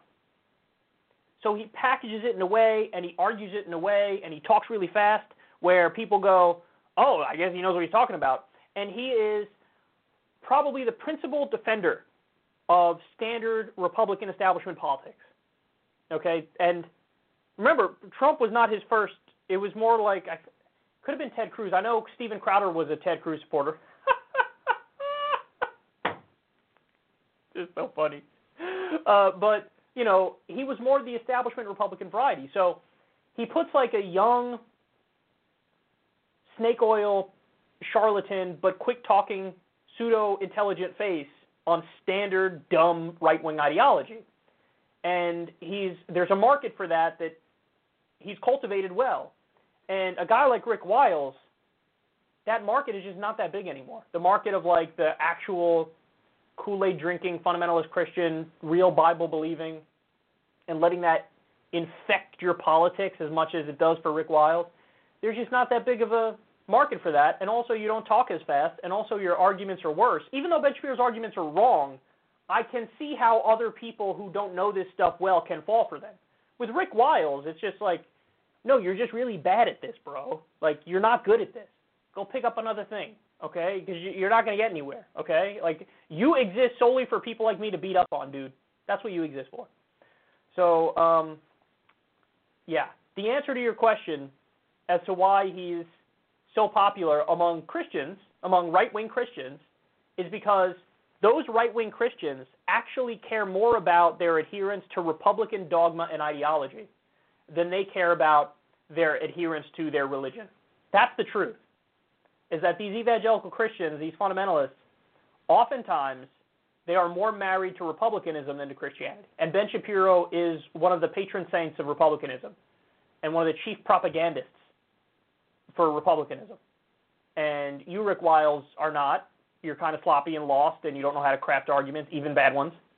So that's why he's a lot more successful than you, and that's why you're going nowhere. And if your response to this is only to sit there and say creepy things like he's an antichrist and do like old school anti-Semitism in response, well, have fun, swimming in place, because that's all that's going to happen.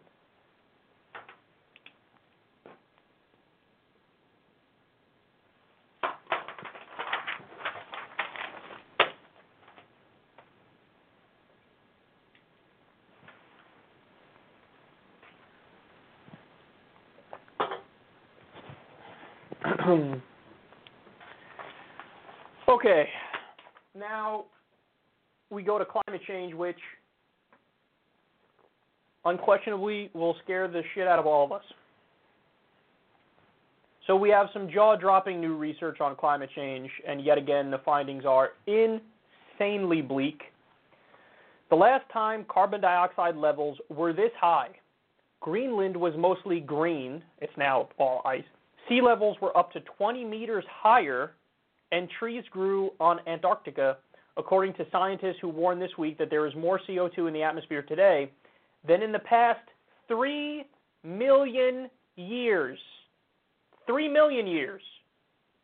3 million years.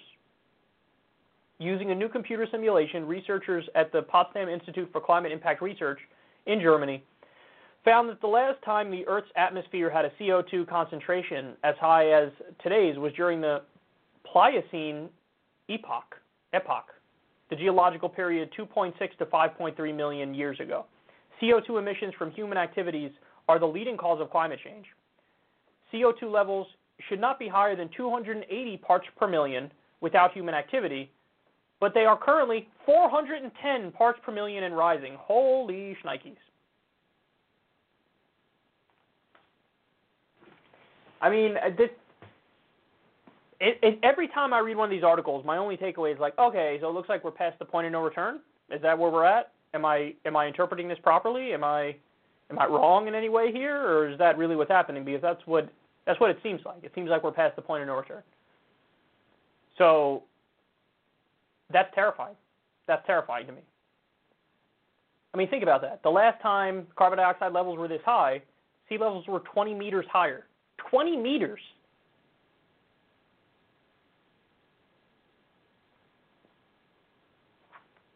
We need to act on this stuff yesterday. I mean, what can be done? I think that we need to totally move to renewable energy and technology, but even that is not going to solve the problem because a lot of the damage is already done, and it's going to take longer for it to manifest. But we also, scientists need to come up with a way to, vacuum the excess CO2 out of the atmosphere. We were making fun of that article the other day about when scientists were like, hey, maybe we should, find a way to get the volcanic ash in the atmosphere to block out the sun, because that might be our only hope. And everybody was making fun of that, and it's true, you should make fun of it, because that's ridiculous. It has so many other downsides that we can't even probably fathom at the moment. We don't know about all the unintended consequences. But, like, yeah, we're at that level now where it's like, okay, we have to start thinking really outside of the box and coming up with ideas that maybe could, you know, be radical but actually work and help. Because right now we are – it's kind of amazing that you have politicians who read this. Well, they won't read it, first of all. But second of all, if they did, they'd be like, fake news, you know. Climate's always changing, bro. Weather's always changing. You know, it goes up and down. It cycles. It goes in cycles. Yeah, it goes in cycles. That's right. It goes in cycles, and, you know, us pumping fossil fuels into the atmosphere since the dawn of the Industrial Revolution, that's had no impact. Well, they literally tell you, if we weren't here, we'd be 280 parts per million right now. But since humans are here, we're pumping fossil fuels out there all the time, we're 410 parts per million. So that's human-induced climate change. And the downsides of that, listen, the downsides of that are not just like sea level rise. I've spoken about this before. But the downsides of that include like famine and drought and wars over water. Do you understand that? Like, that's the stuff that really should scare the shit out of everybody. Having massive refugee crises because the Middle East has to empty because it's too hot for humans to live there, which is going to happen at some point. So I don't even know what to say. This isn't my area of specialty, climate change. But what I do know is it doesn't take somebody who has this as a specialty to go, oh, we're fucked, and we need to act immediately.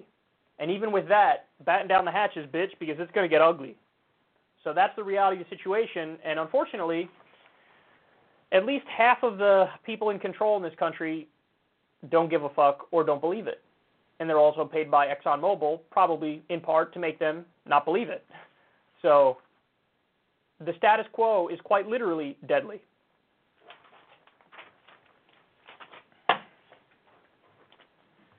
This next story is for Corin now.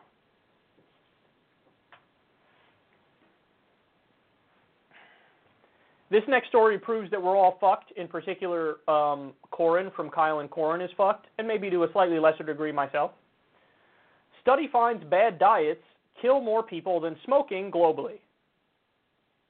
Oh boy.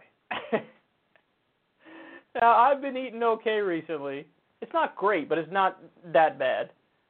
Corin has said, oh, I'm going to eat good starting after the tour that we did where we went to each fast food place. But no, he's still eating like shit. So I hope everybody's paying attention here. If you're in the same group as me and Corin, which I doubt many of you are, a lot of you guys probably eat pretty well. The study published Wednesday in the journal Lancet examined people's eating habits from 195 countries to establish a link between diets and death rates. The researchers said they're finding that many diets are low in key nutrients highlight the need for a shift in how people approach their eating habits. Our findings show that suboptimal diet is responsible for more deaths than any other risks globally, including tobacco smoking, highlighting the urgent need for improving human diet across nations, they said. This finding suggests that dietary policies focusing on promoting the intake of components of diet for which current intake is less than the optimal level might have a greater effect than policies only targeting sugar and fat, highlighting the need for a comprehensive food system interventions to promote the production, distribution, and consumption of these foods across nations, they wrote. The study attributed 3 million deaths to diets containing too much sodium, another 3 million to a lack of whole grains, and 2 million more to inadequate amounts of fruit. The largest gaps between current and proper intake levels were observed for nuts and seeds, milk, and whole grains. So, I mean, this is interesting because that's really mind-blowing, isn't it, that 3 million deaths are directly related to diet and it's killing more people than smoking? I guess one could argue it's hard to quantify that, but I tend to trust the study. I don't know how they went about quantifying it, but it doesn't seem impossible to me that that's the case. And it's interesting that they said this is because people are having too much sodium, and then also they're lacking whole grains and fruit, and so they're just not overall not eating healthy. Now, the thing is, I don't know how to address this because there's no way you could do it from the top down. I don't think there's any way the government can or even should get involved in this kind of stuff. I mean, I guess they can, but that's going to lead to such a fierce backlash, and I would even be part of that backlash. Like, I always want the option to have a burger and fries or to have whatever the fuck I want that's not good for me. But it's just, this is one of those instances where my libertarian side beats my leftist side. And I say, listen, I'm going to make the decision, and even if I make the wrong decision, that's my business. But yes, I should make the right decision, and there should be education, and people should know exactly what the healthy stuff is. And there is kind of like a lack of education on that front, but even if you have more education on that front, I don't know if that will necessarily correlate to people eating better. I think at this point, like, a shitty diet is so embedded in the culture of America that I don't know what to do about that. I don't know. You can't do it top-down government style. Look what happened when Michelle Obama, all she did as a First Lady initiative was, like, promote healthy eating in schools. And there was a giant backlash to that. And it's like, well, all she's saying is obvious shit. Like, hey, fruits are good, vegetables are good. And people are like, oh, how could you with your big government bullshit? But that's not bullshit. It's actually totally true.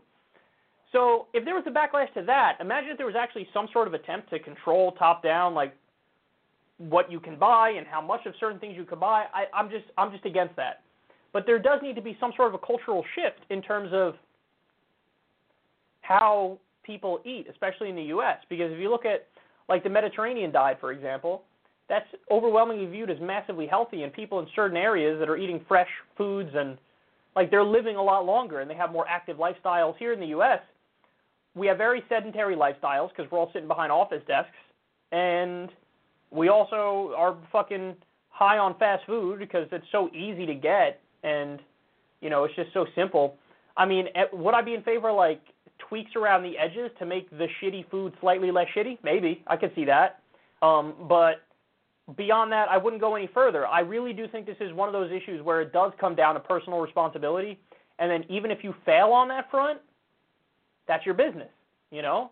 And some will say that's cold, some will say that won't fix the problem, to which I respond, you could be right about both those things. Maybe it is cold, and maybe it doesn't solve the problem. But I value the freedom to make those wrong decisions more than I value the positive outcomes of making the right decisions, if that makes sense. But that doesn't mean I wish bad on people and I want them to eat shitty. I hope everybody gets their shit together and eats better, but that's on them. In the same way it's on me now. You think I'm not in the struggle? Look, I grew up, I was fed fast food as a kid, and then at a certain point you get addicted to it, and we all end up like Trump, where he's eating Wendy's, and he's like, this is the best fucking thing ever. And I'm like, damn right, it's the best thing ever. So, yeah, I don't know. I guess I could blame my mom. Like, why'd you get me hooked on this shit when I was a kid? And now it's hard to get off of it. But, yeah, it really does come down to, you know, you. And because the stuff is there. You could argue, like, hey, there's some pesticides on certain fruits and that should be fixed. Okay, fair enough. Like, there are other problems, sure. But generally speaking, you can get vegetables, you can get fruits, you can get whole grains, you can eat healthy. It's just most people are choosing not to. Some of it for cultural reasons, some of it just for taste. I get it fully, man. But I don't know what to do about this. I'm not denying the results of the study. I think it's true. I just don't know what to do about it. So we're in a weird place where it's like, oh, shit, eating is worse for you than smoking. And what are we supposed to do? I don't know. Again, I'm not in favor of a top-down solution because that's too authoritarian. That's too big government-y for me. Can't do that.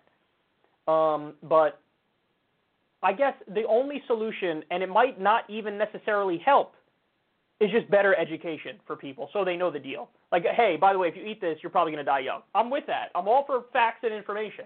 So teach people, like, no, seriously, this, not good. You're not going to want it. It's going to fuck you up.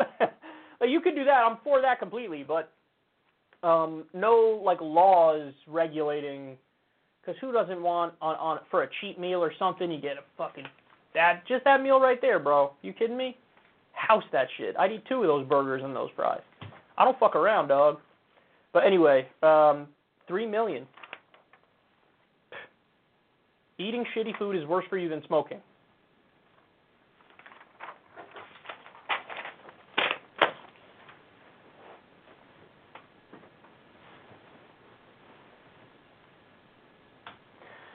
All right, final story of the day.